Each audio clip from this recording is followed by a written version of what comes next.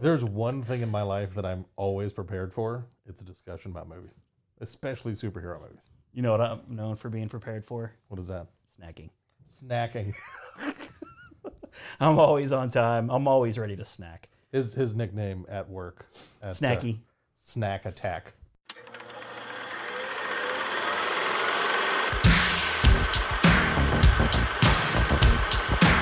Inconceivable! In a world where laughter was king, on the edge of space, Ludicrous speed! Go! Get together, have a few laughs. masters of the universe. Snack Attack. That's great. Snack Attack. I'm Ron Davis. I'm Adam Peterson. And we're just two dudes with a hearty hankering for movies. Bacon. Movies. I really thought you were going to bacon on that one. Welcome to Cinemasters of the Universe. We got a pretty good episode this week. We got a lot of things to unpack because, well, for starters, we have the conclusion of what? You haven't seen that? Yes. Where I talk about Willow, you're going to be talking about Cowboys. Midnight Cowboys. just Cowboys. You're just going to Cowboys. talk about your love of I Cowboys. was talking about Cowboys. Inappropriate. And then we're going to have a nice discussion on like the evolution of superhero movies.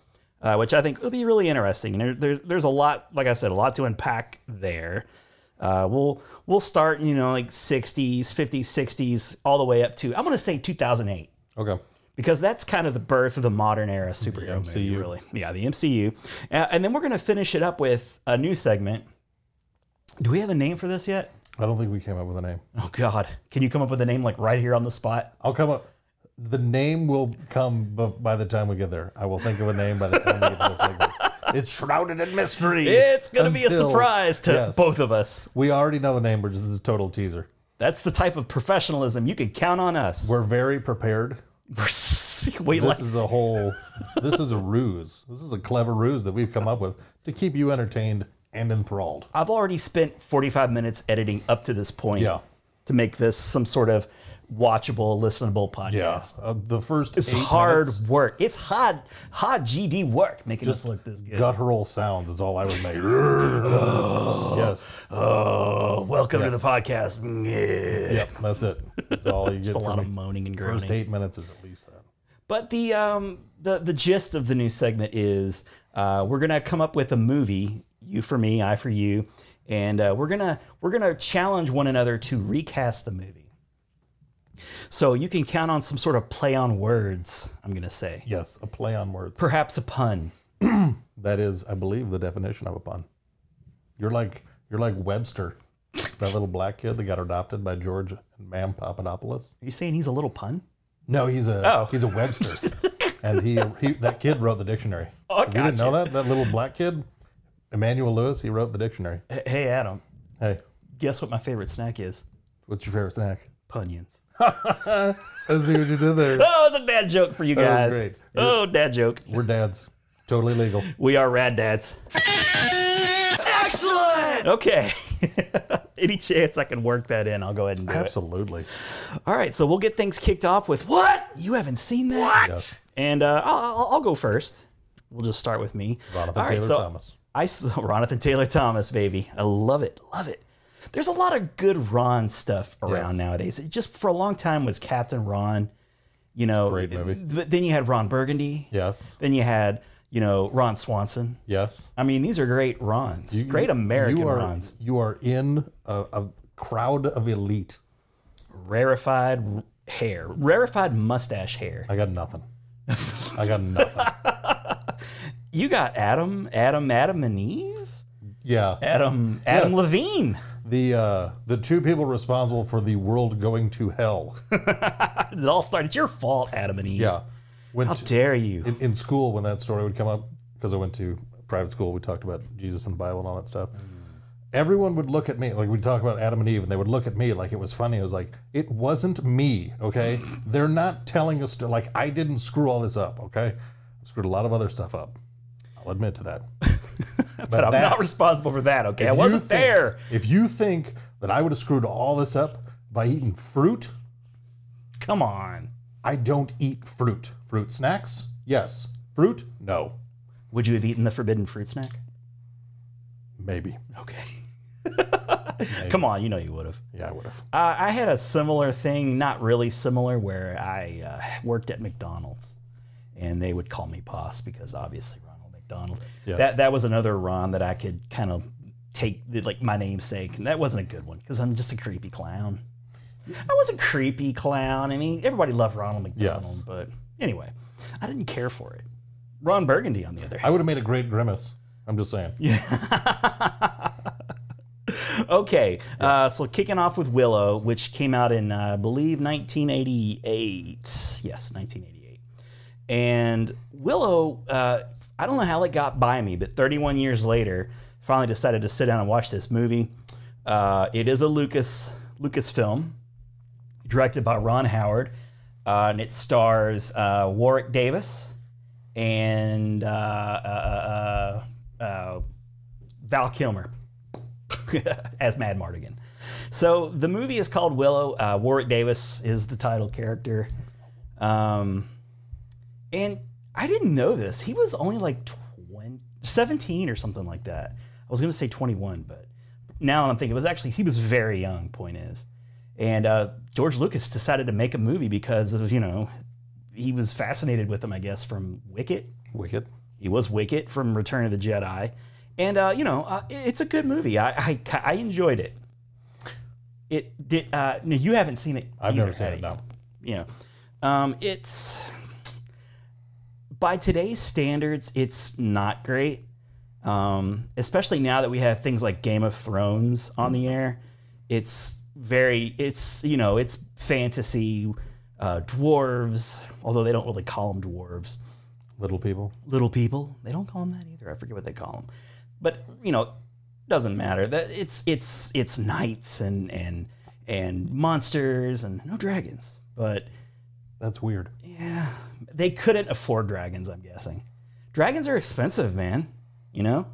They in the first episode of Game of Thrones, the final season, I'm sure they just shot their entire CGI budget because there were a lot of dragon riding going on in there. There was a lot of dragon. There was a lot of dragon riding, and there was a lot of staring dragons as Jon Snow hooked up with his aunt. Yes. Did you see It's that? uncomfortable. Yeah, it was. It's an uncomfortable Ugh. thing to. Those dragons could talk. Yes. But yeah, but Willow has those two actors. They're both very enjoyable to watch. Also, do you remember the little person cameraman from UHF? Yes. He was also in it. Nice. And I love that guy. He's great. And he's been in some other stuff too, but I saw him and he's got all his because he's kind of the elder dwarf. Yes. The one that's all powerful. So he's got all the white beard and he's, of course got prosthetics and makeup on. But I was like, that eye, man, that squinching eye, I recognize him and his voice. And sure enough, looked it up on IMDb. I'll pray. Thank you, IMDb, for existing. Yes. And there he was. And I was like, I knew it. I knew that guy. It was a bit slow at parts. I can see that. Because it is kind of one of those. Also, this is pre-Lord of the Rings, even. So, you've got Lord of the Rings, which was amazing. You got your Game of Thrones, amazing once again. And, this was way, way before that. They're just trying to improve upon the Hobbit movies, like the Rankin and Bass Hobbit movies, which it does. It does a good job. And I will give credit to the special effects. They do a good job with special effects. Kevin Pollak also shows up in the movie. Really? And the entire movie, he's this little person. And so he's performing with another actor on a green screen or blue screen or whatever. And they're constantly interacting with, the big folk. The big folk. And, Kevin Pollak was hilarious in that. So I really enjoyed him. And that's got to be one of his first roles. I'd have to imagine. 1988. But he looked exactly the same. Kevin Pollak just looked like Kevin Pollak, from the moment he sprouted a whisker. Yeah. Which was 9 years old. Yep. He was 9. Conservatively 9. He was 9. Some reports say 7, but 9. Those people are what I like to call liars. No, is that what they're called? They're liars because it was 9. German for no. 9. That Yeah. doesn't fit into anything. Don't confuse me with foreign language Foreign words. languages. My number 9 pick is the German film No. As we know from the previous episode, I'm easily fooled and easily confused. And my little hamster, he's exhausted. He's still recovering from that spin. Trace. Stop it. The villain is like a Snow White, type villain. She's not really all that interesting. I'll get you for I think some she arbitrary tempts. reason. But I will say, the whole purpose of the movie is there's this baby. The baby is born and there's a prophecy, and apparently, if this baby, when it grows up, it will destroy the queen. So the whole movie is based on this evil mad queen is sending out her minions to locate this baby and kill it. So that's what Willow is doing. He and his, they assemble like a Lord of the Rings type, Fellowship of the Rings group of little people, and that's when along their journey they find Mad Mardigan, Val Kilmer, and then they pick up some people along the way. So it's really fun. It's a familiar plot now, but back then it was pretty original, I suppose. That's how you could tell that your government is really archaic. Is if the person running the place where you live is like, I want to kill a baby. Hey, there's a prophecy. somebody wrote down on a scroll that a baby's gonna overthrow me. It's like, Find me a baby with the birthmark. a baby? Really? A baby? Why is it to the babies? It is always babies. Why? Babies. It's never rabbits. No. Find me the rabbit with the birthmark. It will destroy me. There was that rabbit in Monty Python. He killed a lot of people. That was a formidable rabbit. They had to go to the Holy Hand Grenade for They that. did. Nearly counted to 5, which is right out. But a good movie, worth a watch. You should check it out. You'd said that's a movie that you even had considered for the segment. It's just odd that I beat you to it. It is. But it's a Lucas movie, and the effects are good. The effects hold up pretty well, surprisingly. It's the story, and they didn't have all the effects they have nowadays. You give Lucas today's effects, and give him a Lord of the Rings budget, it would be even better. He'll be floating pears around all afternoon, slicing them up with his hand. Oh, that green screen, he loved it. Blue screen, he likes the blue screen. I don't know what he's got against green. George Lucas. George Lucas. So yeah, I recommend it.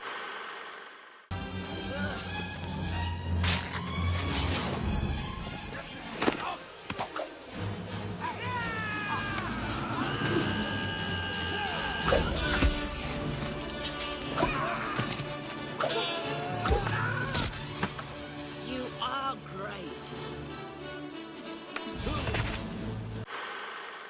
Adam, your cowboy movie. I watched a cowboy movie. Yeah, you watched a cowboy movie. It's not a cowboy movie like a lot of cowboy movies that people have probably watched. The movie I watched was Midnight Cowboy.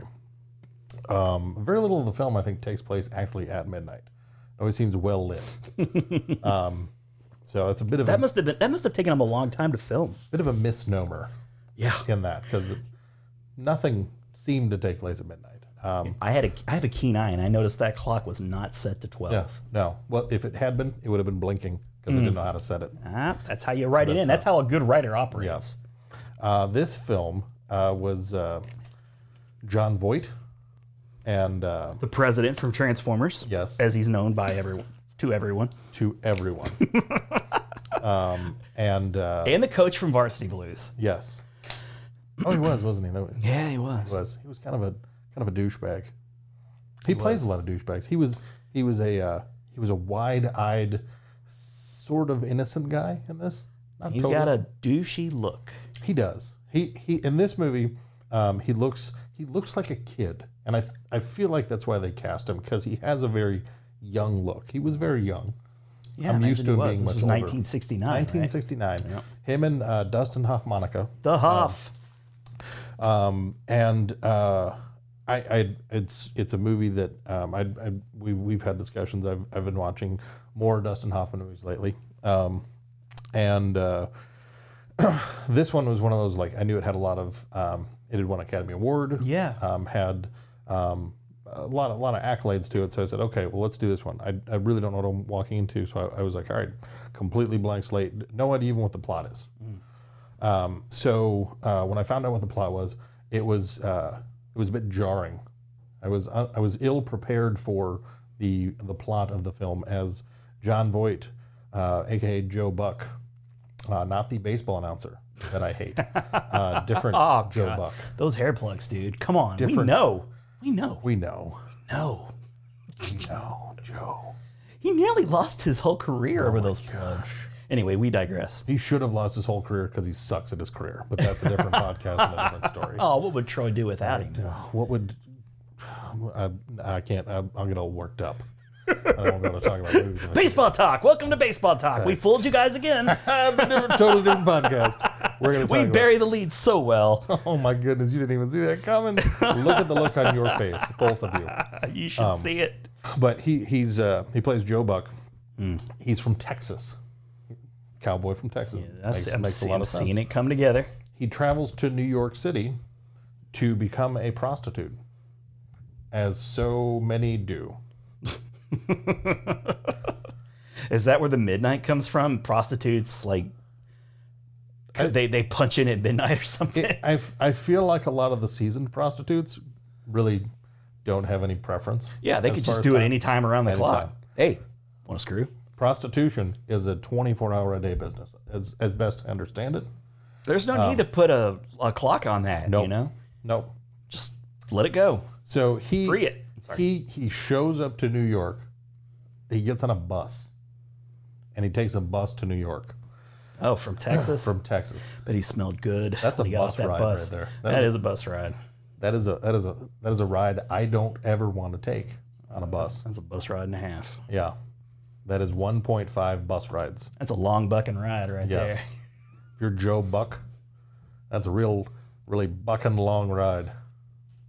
We're getting around it again. Bucking long. Yep, Buck. You know, it's almost like we're saying the F word. it is. It's very We've close to it. stumbled onto something here. We're- I don't give a Joe Buck. What you right there. shots Oh. fired. Snap in your face. Heated. Oh, facial. Anyway, So he realizes he needs some management in this new career field because he needs a pimp. He's not good at managing himself as a prostitute. you know, as a man prostitute, I've never even thought about there being men prostitutes. How narrow-minded of me. It's not very woke of you. It's not very woke of me at all. Men No. can be prostitutes as well. Yes. But they would need representation, because a guy just walking around because a guy's like working hard to get laid anyway. Yes. And then you're like also asking for them to give you money for this. Yeah. That's not an easy thing to do. No. Believe me, I've tried. That's an uphill battle. I would just ask for a pretzel. Yeah. No can do. Just a slap in the face for my troubles. The things I would do for a soft pretzel. That's an advertising campaign that Klondike doesn't even want to touch. No, they sure don't. What would you do for a soft? You don't want to know. You do not want to know. Trust me. But this is he stumbles into a bar and meets Dustin Hoffman, Enrico Razzo, as everyone calls him. He corrects him. He wants him to call him either Rico or Rizzo. And he's pretty much homeless. He's squatting in a condemned warehouse or condemned apartment building, something like that, because they have an apartment, but it's condemned. They have to Those are the best places to squat. they have to push like a chain link fence back and walk behind this. Oh, a building. whole chain link fence? They push the chain link fence so they can enter. So they could shimmy through. It appears as though you're not supposed to go where they go, but they push away the fence and they go there anyways. But he's a male gigolo. He does what he needs. So the majority of the movie are kind of the mishaps that are going. It's a very arty kind of movie. There's a lot of visuals, and a lot of. It's one of those movies. There's some movies that are gratuitous for being arty movies that seem like it's like, oh, we're going to study this in film school and we're going to. Yeah, there's kind of like a cliche art house type Yeah, film. and You're like, oh, that movie was arty. I'll see what they were trying to do. There's definitely some components in this. I mean, you're kind of it's late '60s going into the early '70s, and there's definitely this narrative that they want to establish that for the acceptance of homosexuality in mainstream pop culture. I did find it to be really interesting because they would have these dream sequences. They could be daydreams or they could be actual dreams. They're visual and they would fire off images really quickly, black and white color. And there's a lot of imagery that you're working with, and you could pull out what they're trying to get at. And it was very interesting because at a couple of these, there were either 2 or 3 times throughout the movie where I recognized someone doing blackface, which in today's 2019 woke culture would be very offensive. Even in 1969, it's kind of 1969. I think it's one of those. I mean, you're New York. You wouldn't probably see that as much. And having the Texas perspective, I mean, you got that Southern perspective. It's not as hard to kind of weave its way in there. Just the South, sure. And it wasn't prominent. So it wasn't like it was just one of those like it's real quick and in the background. I think once when I was aware of it, it was really interesting to me because there was this juxtaposition of in this 1969 universe where they filmed the movie, you have a couple sequences where you're seeing blackface, and I'll apologize in advance for using the term faggot, but they use the word faggot repeatedly in the movie as a derogatory term for homosexual people. And God, you were supposed to get the trigger alert. I know, I should have. Trigger alert. Okay, anyway. But the whole, what I found to be really interesting is these things, while in 1969, the film was rated X. It was the first film ever to win an Academy Award at being rated X. Wow. It was kind of a precursor for Clockwork Orange and a couple others that were received the X rating, because primarily at that time, the only movies that were getting rated X were pornographic films. Right. So for something that was supposed to be considered mainstream, you would go to a regular theater to watch it. To be rated X. So there were like homosexual undertones? There were homosexual undertones. And instant X right there. Yeah. And so in this 1969 world, here's all these things that are taboo, and it's all the homosexuality. Well, you fast forward to 2019, the partial lens that I'm watching this through, and I'm thinking to myself, in this day and age, watching it, people wouldn't even, they would notice and move on from the homosexuality and be far more concerned with the language and the blackface. And I just thought it was really interesting here in 1969. It's not like they're inundating the film with blackface, but it's there and the language, and that doesn't seem to be a huge deterrent. People are praising just because you don't like it doesn't mean it wasn't happening. Yes. Yeah. And then in 2019, you're watching it and you'd say, okay, people wouldn't bat an eye at the homosexuality, but they would be so offended by these other. I just thought it was really interesting in that respect. Yeah. Because I've never watched it, being able to try and kind of simultaneously watch it through both lenses. It's tough to watch a movie through a current day lens for a movie that old. Yes. And so it's one. I mean, I know a lot of times we'll get to the point where like, okay, do you recommend people watch it? Yeah, dude. What do you say about that? In this instance, it's one of those where if you're in the mood for an arty kind of movie, if you're in the mood for, I would say to get somewhat of a vantage point of historical movie representation, there's a lot of interesting aspects to it. At the end of the movie, I wasn't sitting there like, wow, I can't believe I wasted all this time. Yeah. It was an interesting film. The ending to it, I really enjoyed. The film in dealing with, it seems like it deals with relationships from different perspectives, and what I felt was really pretty endearing was the relationship that develops between Jon Voight and Dustin Hoffman, and how that at the end, I won't give the ending away just in case people do want to watch it. 50-year-old spoiler alert. It's a 50-year-old spoiler alert. If you want to watch the film, damn it! I was on my way home to watch it. Here is your spoiler alert, because you know what? I am going to ruin the ending. So go ahead and ruin it. So in the end, Dustin Hoffman, he'd always want to go to Florida. And throughout the movie, he has pneumonia, won't go to a doctor. He gets sicker and sicker and sicker. And so he's basically literally on his deathbed. And he says, no, just put me on a bus. Put me on a bus to Florida. I want to see Florida. So he and Jon Voight get on this bus. And it's like the last 4 minutes of the movie. And the final sequence of the movie, John Voight, it's interesting. He's gotten off the bus at one of the stops.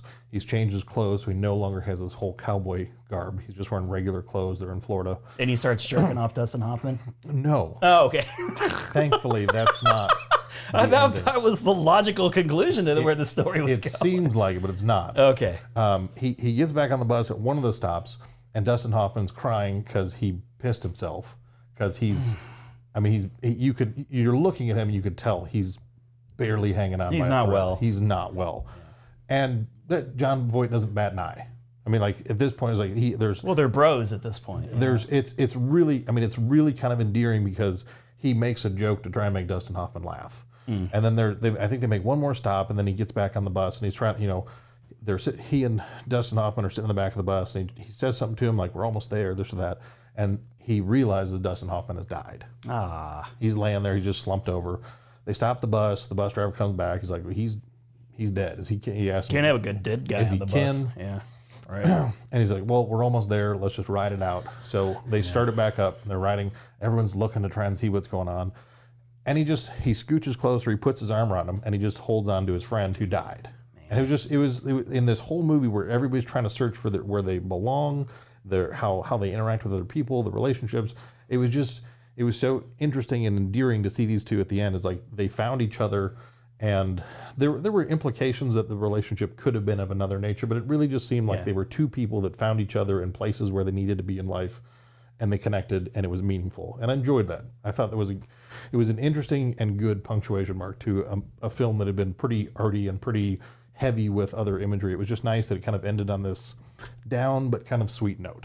So A lot sweeter than my yeah, proposed. Then what you had, what you thought that I thought for sure that would have taken a hard it was left, a bit of a swerve. hard left at the end there. Like, Hard oh, left. That's what they call a hard left in the that's a in hard the- left, hard left in the industry. Oh, easy. Hey, so yeah, So recommend. it's a conditional recommendation. Conditional recommend. Okay. If the stars align, and that's Don't something. come at him if you watch it. If and you it's watch just it, you're not like, what you this is expect. horrible, the blackface in gay talk. It's like, I told you. All that F talk. I don't Yeah. like it. Yeah, they say the F word, both of them. I just love the idea of like a woke cowboy. Like, Yeah. I don't appreciate all that F talk. I don't like that you're calling people what used to be commonly referred to as a bundle of sticks. That's a derogatory term, and I don't care for it, son. Wilford Brimley? Wilford Brimley. I'm Wilford Brimley, and I have diabetes. Hurts me to pee, and that causes me to be short with my family. Listen! Get the cash. Remember that lady in the penthouse? Get the cash. Those rich ladies write out a check a night, and in the morning they call the bank and stop payment. Go ahead. Watch the car. Go on. Okay. So yeah, we'll go ahead and move on to Let's do it. but superhero movies. Yeah. How we're gonna break this discussion down. We're gonna talk a little bit about some current superhero movies. We're gonna have a little bit of a light, spoiler-free discussion about two recently released movies, Shazam and Captain Marvel. Yes. Just quick impressions, really. We're not going to spend a whole lot of time. I liked them both. I did too. That's it. Moving on. That's how we really ought to conduct our business. Whoop. That's it. 45-minute podcast. And that's after I leave in all the grunts and guttural sound. Gerp. Wilford Brimley impressions. We shot the load there early Yep, from the we did Wilford it. Brimley. But no, Take a chill back Shazam up. is, I would have to say, was my favorite of the two. I really enjoyed Captain Marvel, but it's just kind of more of the same excellence. You know, it's hard to even critique a Marvel movie anymore because they're just levels of great to amazing. That's all it is. Yeah. And but Shazam over on the DC side, all they have to do is just not like take a dump on the screen. They've not had too many wins. No, not recently. Not since Nolan, honestly. No. But Shazam was really fun. It was a good time. I really enjoyed all of the casting. Yes. It was excellent. I had a lot of fun with the family who were adopting all the kids. Yep. They were excellent. The big guy, I recognize him from Walking Dead. I don't watch that show, so I Okay. didn't recognize him from that. It's a cooking show. Ah, Yeah. I love cooking shows. I should check it out. It's one of those like competitive cooking shows. Yeah, like Chopped or Chopped with Kids. I don't know what that one's called, but it's got But they're zombies too. Ooh. Yeah. At least that's what I've taken from it. I've watched it a few Duly times. That's noted. kind of what I've gotten out of it. Cooking show with a few zombies here and there. I'll take it. But no, he's in that. And the kid, who was from It, Yes. who played Eddie in It, don't know his name, but he was phenomenal. I just loved. What a really talented kid actor. He's fantastic. What was the one line? It was hilarious. He's like, He's like, I know what you're thinking, foster kid. crippled foster kid. He's got it all. Yeah. It was just the way he delivered that line was really like led me to believe like, oh, this kid's gonna be around He for a was while. perfect. He's gonna be around for a while. And who's the main actor who played Zachary Levi. Zachary Levi, who's had a strange career. Like he's done a lot of voice acting. I know he's Flynn Rider in the Tangled movie and the show, and of course he was on Chuck, which was a pretty hilarious show. Really, I'd watched it, a lot more in the first season. Kind of tapered off. I don't know how long it lasted, but it was a good show, and I enjoyed him in it. And he's just great in this. He's a fantastic actor. I think everything I've seen him in, I've enjoyed him. And I agree. Like there are people who they compare it to like Big. Yeah. For sure, I can see that. And a pretty strong villain, I thought. Yeah. Mark Strong as kind of the physical embodiment of the villain, and even his backstory at the beginning of the film. Oh, I loved his backstory. It was really well done, really enjoyable. The 7 Deadly Sins. Yeah, that was neat. That was neat. That was cool how they how it was handled. It was my one thing that bummed me out a little bit, because I normally take my kids to a lot of Marvel movies, because it's mostly, I mean, like we talk about, like, all right, you can't go to school and beat kids up like they do in superhero movies. Yeah, right. Which is what always happens. Most of the time, the content, even though it's rated PG-13, we're big on Marvel in my house, but I was a little bummed because I was like, the villain's a little too scary for my guys. It's not, and now you could take, I mean, because you took Logan News. I did, yeah, and he loved it. Yeah. Man, he loved it a lot. So I mean, it's one of those, like, it's. I think my two were kind of just under where I would probably put the line. There are a couple of really creepy moments, like kind of scary. So yeah, you be aware of that if you're taking a young kid. Like my son's 8, and he's sensitive. Yeah. So, and it didn't really bother him, but after watching it, I'm surprised it didn't bother him. But just, maybe you guys should watch it first, decide for yourself whether it's a little too intense or not. But I say take a kid 10 and up, no problem. Yeah, no problem. No problem there. Just if you're under 10, just. You could be dealing with some bad dreams. That's You what I could be. figured. That's You what I could figured be. I'd be dealing with. But that supernatural kind of vibe that you got from that, whole storyline I liked it. And honestly, I mean, because Wonder Woman, I think, is the only other DC movie that I've enjoyed at all. What about the Fishman? I haven't seen the Fish Man. Okay. I won't see Fish Boy until. You're just being a stubborn ass right now. It's just, hey, this goldfish. We think he stole some money from a fish bank, and we need to interrogate him. Say, hold on, guys. I could talk to fish, so I can be useful here. This is the one scenario. Hey, there's a superhero villain. That's why you cast Khal Drogo to be Aquaman, because he's just a badass guy. That's the only, because you have to. Because like, if there was a crime in Kansas, or like, should Aquaman come? It's Kansas. What's he gonna do in Kansas? We got Kansas covered, actually. Like, I guess we'll take Superman. Fish Boy, you can sit this one out. Go see what that Gorton's guy is up to. I think he's up to no good. Ah, damn. Fish stick joke. Damn, that was a fish stick joke and a good one. Okay, so Captain Marvel. If I'm ranking it in the realm of Marvel movies, somewhere in the middle for me. Captain Marvel to me, and I think I said this a couple times, I probably said it to you, was Captain Marvel to me was everything that I wanted Black Panther to be, because she was such Brie Larson was great casting. Yeah, she was good. She's just, as soon as the movie was over, it's like I wish I had a daughter that I could take to go see this movie because she's just such. I mean, like they've got Scarlet Witch, they've got Black Widow. I mean, they have strong representation. Sure. But it was just one of those like, okay, this Captain Marvel is just okay. She's badass. This is a movie just dedicated to her. I'm glad that Black Widow's supposedly finally getting her own movie. Yeah, about time. It was nice. Just like, all right, when you look at the MCU, there's not a movie and there's like, here is just the primary antagonist in this film, protagonist in this film is a woman, and it was nice because it was like, it didn't feel like it was there like, oh, women, we need a movie about women. It was like, no, they had a really great character, a dynamic character, got a great actress to play her, and a great script, and they put it together, and at the end of it, you're like, this was fantastic. I'll echo that about, like you said, you wish you had a daughter. Like, I do have a young daughter, and I will be looking forward to showing this to her because, she doesn't show cleavage or ass or leg. She's treated like all of the male superheroes would be treated. Which is great, and it's a very girl power movie. Yeah. Even when she kind of like comes into her own, there's like a great little song that they play, which is total girl power. The whole third act, and it's not Spice Girls. It's a lot cooler than that. But I really enjoyed it. When I say it's somewhere in the middle, I just really enjoy all the Marvel movies. It gets hard to try. I'm like, because for me, I feel like a lot of times what comes into play is not necessarily how good was the movie. It's how much do I like this character over that character. Yeah. So it's hard to even be totally objective if I'm ranking movies in the MCU because they really are all done so well. I loved all the 90s references. That was great. Dug the music a lot. I thought the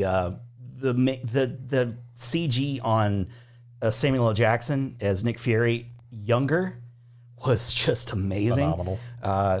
They've dabbled with that effect in the past, and it's always looked good, but I can still kind of like see the strings a bit. Not in this movie. Not in this movie, because Samuel L. Jackson is like 70 something. He's 70. Right? Yeah, he's in his 70s. He is not a young man. No. And he plays younger. I think he comes across a little bit younger than 70, but he looks like a dude in his 40s. Because he looks the same as he did when he was doing stuff like Pulp Fiction and whatnot forever ago. So yeah, if you've seen the movie Kiss of Death with David Caruso, yes, he looks exactly like he did in that movie with the hair and I wonder if they modeled it after that. It would not surprise me because he looks just like that. And he's phenomenal. He's phenomenal in this film. I love him in everything, but he is definitely good in this.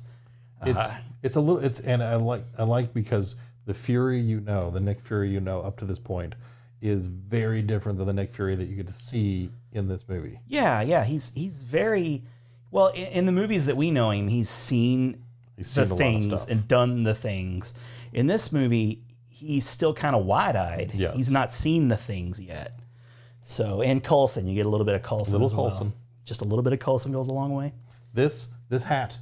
This is the hat that he gives to Captain Marvel. Fantastic. I'm sporting that. And I like your Brooklyn Nine-Nine hoodie as well. That's awesome. Nice. Nice, as they say. But, great movie. No complaints. Great. Jude Law was a very enjoyable bad. Yes. And it didn't have necessarily like the most predictable ending. I mean, it wasn't, a big surprise either. You weren't blown away, but it was a little bit less predictable than maybe some others. Yeah, I like that they're not they didn't close a door like they tend to sometimes do in other movies. Particularly Black Panther, who, Killmonger could have been a really cool villain down the road, but they killed him off. Spoilers. But yeah, the two great movies. And of course, we got the big movie coming out here in just a few days. Just a few days. I want to go see it now. I do too. Logan's been seeing for weeks. He's been talking about Endgame. He wants to see Endgame. It's really kind of funny because I just love seeing that he watches trailers now and he's now starting to get excited that part of his brain is unlocking where he's aware of movies coming out and now he's having to wait for movies other than just me giving him movies to digest. And I was like, you know what? You haven't even seen Infinity War. Let's watch Infinity War. If I'm going to take you to see this 3-hour movie, you need to know what's going on. And so we just watched that today before he came over. Ooh, very nice. And he did not like the ending. Can't imagine why. But I said, you only have to wait a few days to see what happens. Like, I had to wait a year. A whole year. A whole daggone year. And you actually just get to find out what happens after a week. I spent 45 minutes sitting in my car after that movie. Crestfallen. I didn't know what to do with myself. Yeah. I did. I sat in my car for 45 minutes just questioning life as I knew it. Do you want to make a quick prediction on who goes? This is on the record. This is on the record. Well, one thing. Put a bookmark on it. One thing it did. I haven't investigated any further than reading the headlines, but supposedly all of the information in the trailers we've seen so far totally fabricated. Doesn't surprise me. They're good at misdirecting. Yeah, and I'm like, how? Like that's I'm. Then what I have to do logically is say, okay, the trailers that I've watched, I still know that I'm excited to see Endgame, but I'm excited to see a movie that doesn't exist. That they fabricated excitement in me for a movie that's not real. In a movie like this, I do tend to try and not watch. I certainly don't read anything about it. Now we are privy to a potential spoiler. Yes. I came across it and I was immediately a little bit bummed that I did it. So of course I had to bring you in. Yes. And I had to ruin it for you too, baby. Right. So there's an image that was leaked that could have some sort of may or may not play a role in Thanos's defeat, because he's going to get defeated in this movie. And I don't know. We'll see. We'll see how much it actually plays into it. So be careful out there, guys. There's some spoilers potentially circulating. Sometimes like those types of articles can be a bit clickbaity. I don't know about this one. This one could be true. But yeah, your thoughts on who's going to die? Who's going to die?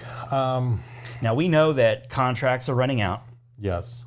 Robert Downey Jr., Chris Evans, and Chris Hemsworth. Yeah. Those three guys have been very vocal in public for the last several movies. That they're done. So with that said, I think you get the most emotional response out of Cap dying. And it would make the most sense. Like Tony dying hurts. It hurts. It's a real dire note. But and it's not that Cap doesn't have a reason to keep going, but like Tony has Pepper, and so that leaves kind of that bitter taste in your mouth. Like if Tony goes, then it's kind of like they were gonna have a family, and there's all that.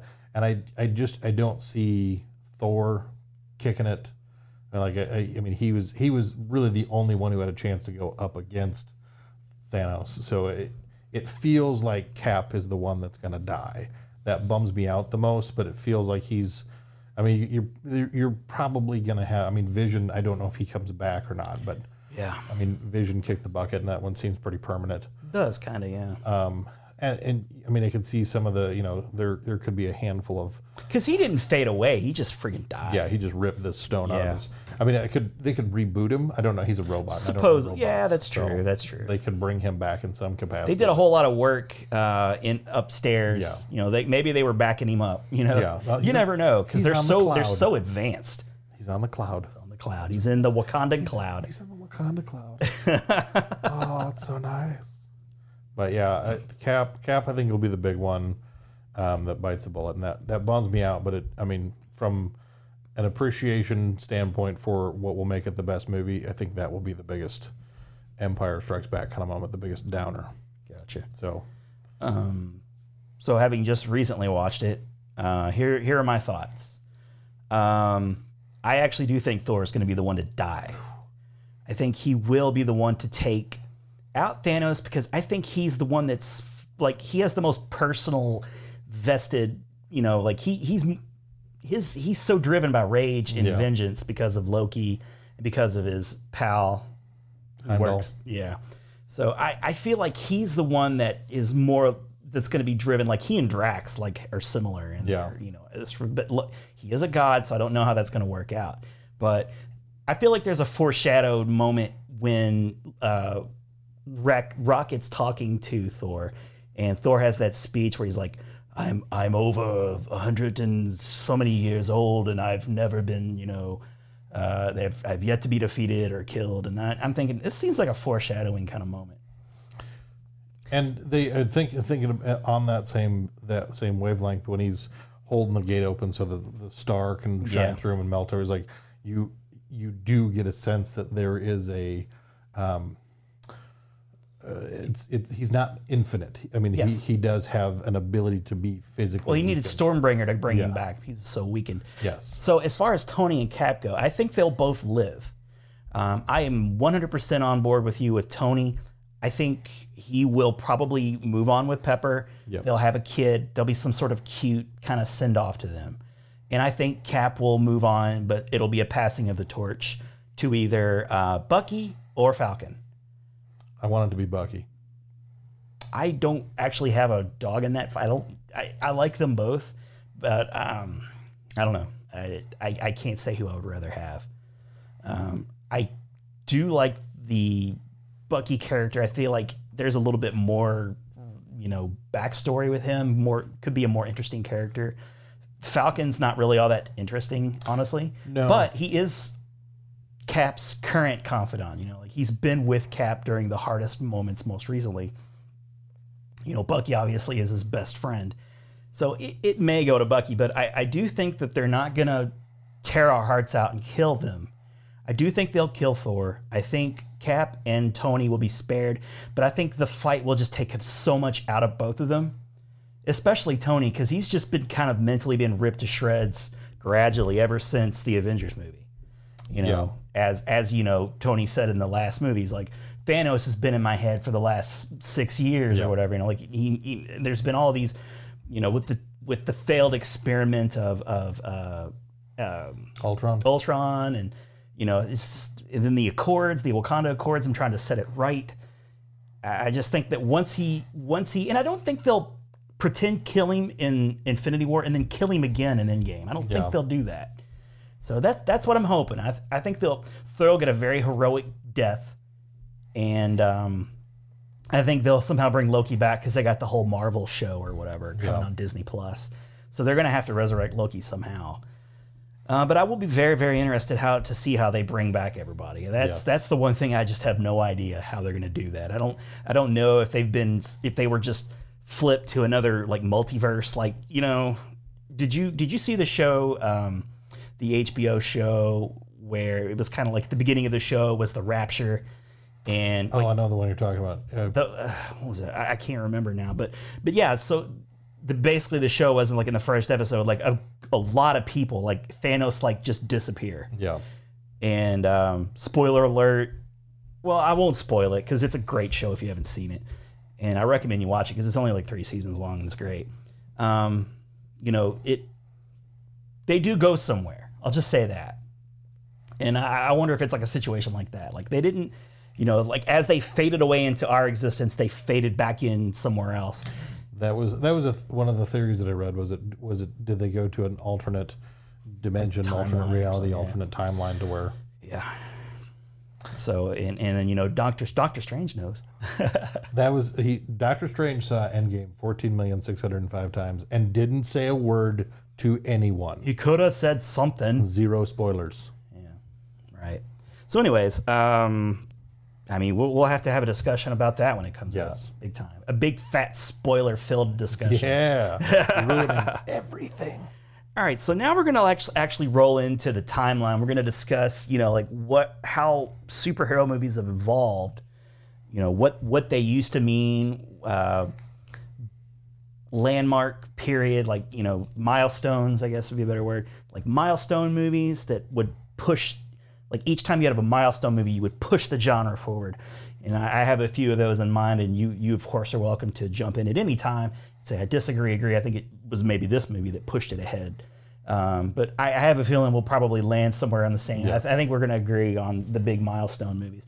And then, once we get to like 2008, then we're going to have a little discussion as to where we think the MCU and even DC, what's going to happen in the future, what we think needs to happen for them to be successful, what kind of roads are they going to have, and the roads for MCU are definitely more paved in gold than DC with their recent acquisition of Fox. DC's are paved in poop. Paved in poop. That's what they're. That's a catchy slogan. Yeah, Bathed in poop. it's got alliteration. People love that. We'll save that discussion for the very end. Yes. So, okay, so now I kind of grouped 50s and 60s together, and I honestly don't have a whole lot to say about this era, but a superhero movie to me during that period meant Lone Ranger and Zorro. Yeah. You know, those were fair. kind of like your superhero movies, the serials. And, you know, they were very popular for their day. And, you know, there was continuity, I think, because Yeah. they were serialized. Yep. I can't really say that. I've seen bits here and there of both movies, for sure, way before our time. Oh yes. And you know, they didn't have the luxury of special effects and all the money to put behind it. So, you know, they were just westerns and you know, swashbuckling stuff, things that they didn't have to pay royalties on. You know, like these are just probably like, you know, public domain type stuff. You could probably even throw in Robin Hood in that. Yeah, I know it wasn't a film per se, but thinking about that, expanding the understanding to be, okay, the evolution of this form of entertainment, from just the comic books, superheroes, and from literary superheroes, but thinking about like The Shadow, which eventually did become a movie, Yes. and The Phantom, same thing also. Superheroes they existed in comic book form Yeah, and in some TV. yep, Because you had Batman 66. yep, That really kind of was your only superhero yeah, movie during the 60s that I could find. And, you know, of course, like the Batman 66 TV show was really popular, just immensely popular. Very campy, very pulpy, and just, you know, it. oh yeah. You know, They stood, they represented because I don't remember exactly when it was that the comic book code was instituted. I want to say that was in the 60s. I don't think it was 70s. what are the rules of the comic book code? It was they had identified that comic books, ruffians and no goodniks and ne'er-do-wells. Ne'er-do-wells. I was wondering if that was coming You were out. waiting for the ne'er-do-well. I save it for the last every time. The ne'er-do-wells. Sweet ne'er-do-wells. It may have even been the 80s. I can't remember. I probably should have looked it up before I said anything. But what it was that comic book characters, they identified that they did a study of, I think it was like 100 kids or something. I mean, some ridiculous small polling of kids, and they found that all these bad, quote unquote, bad kids read comic books. So if kids were going to read comic books, they had to have the comic book code, and it was kind of a morality clause. Like they were going to stand for good things. They were going to leave a good impression on kids. And so, you know, you go back to the Batman of the mid 1960s. There's lessons to be learned. I used to watch when I was homeschooled in 7th and 8th grade, and when FX was first a network. It was very different than it is now. They showed a lot of old 60s shows. They had the Green Hornet. They had Batman was on there, a lot of other 60s television shows. But there was an episode I remember specifically where there was an immediate need for Batman to go somewhere, and he's getting in the Batmobile with Robin, and he's sitting there, and Robin's like, why aren't we going yet, Batman? And he says, we're not going anywhere until you put your seatbelt on, Oh my Robin. gosh. And so it's one of those, like, there was this heavy dose of morality. Like, Robin, have you had a poop yet today? yes. Are you regular, Robin? Try some of this fiber-rich muffin that I have here. It's a bat muffin, because everything was bad. There's the bat shark repellent. for sure. So silly, but you know, lovely. Yeah, I mean, because it was kids looked up to these guys. Kids looked up to these characters. It was a Saturday morning cartoon show, really. And parents wanted, if kids are going to be so easily influenced by these guys, they wanted these guys to represent some sort of squeaky clean I mean, because Captain America in the comics, you know, during World War II, he represented the patriotism. He represented an ideal that people could rally behind. So as these evolved into radio and TV and then eventually movies, Yeah, radio. Good point. Radio was huge. they wanted people to have something they could rally behind that represented a classic understanding of morality, or, you know, what was good and what was bad. And that's where superheroes started. So Okay. So yeah, but that's what Lone Ranger, Zorro. They were figures that the public could rally behind. Absolutely. They always stood for justice and peace, and putting baddies, no good ne'er-do-wells behind. Ne'er-do-wells. Yeah, they would always get their just desserts. Yes. Or is that a good thing? You Which want just seemed desserts? unfair if you're getting just desserts. Yeah, like, no, they that's didn't all I give ever wanted to eat anyways. Just the desserts. just the greens they gave them. Yeah, you Just get all the greens. You get the vegetables.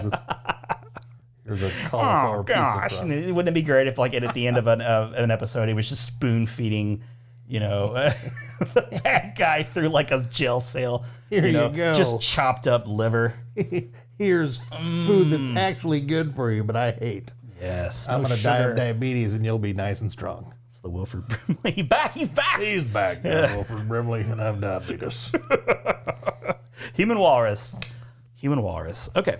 So we'll move on to the 70s. 70s. Milestone moment number 1. All right, hit me with it. Superman. My Christopher least Reeve. favorite superhero of all time, but the best representation of him to date. Christopher Reeve. Oh, no doubt. He's I a mean, national treasure. He kind of really, to me, that's the start. Superhero movies started in earnest in 1978 with this, Superman. With Superman. It was a huge phenomenon, big box office success. Made a huge star to Christopher Reeves and Gene Hackman. Margot Kidder. Margot Kidder, Before she went crazy. Before she went crazy.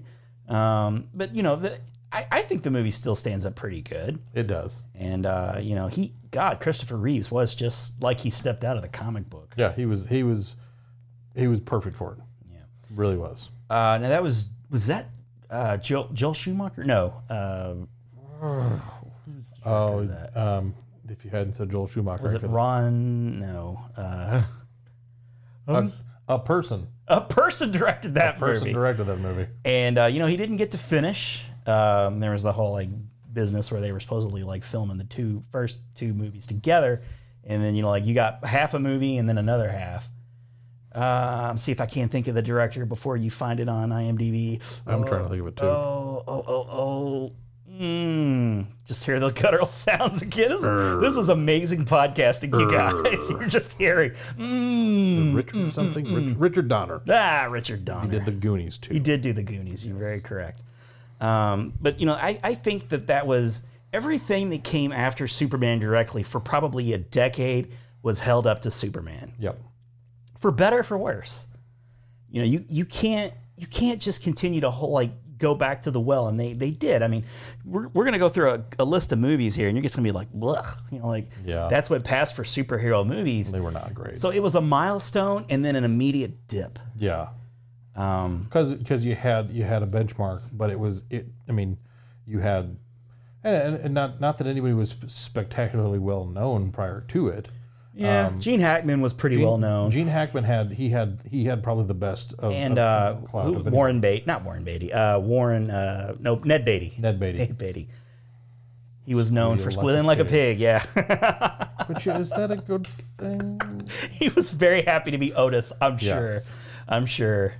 He was a good little henchman. He was great. I really enjoyed. And what was the assistant that Gene Hackman was always yelling for? Oh. Mitch Teschmacher! Miss something that? Yeah. Forget her name. What I enjoyed about him is he was such a likable villain. He was. Like, He had a plan. He actually had a plan. And What plan it was a good plan or not, I don't know. But he was well defined. one of the things it's always bugged me about. It's one of the few things that really perturbed me about Superman. In addition to the fact that he can literally do everything, is the one thing that he's vulnerable to is rocks from his home planet that was destroyed.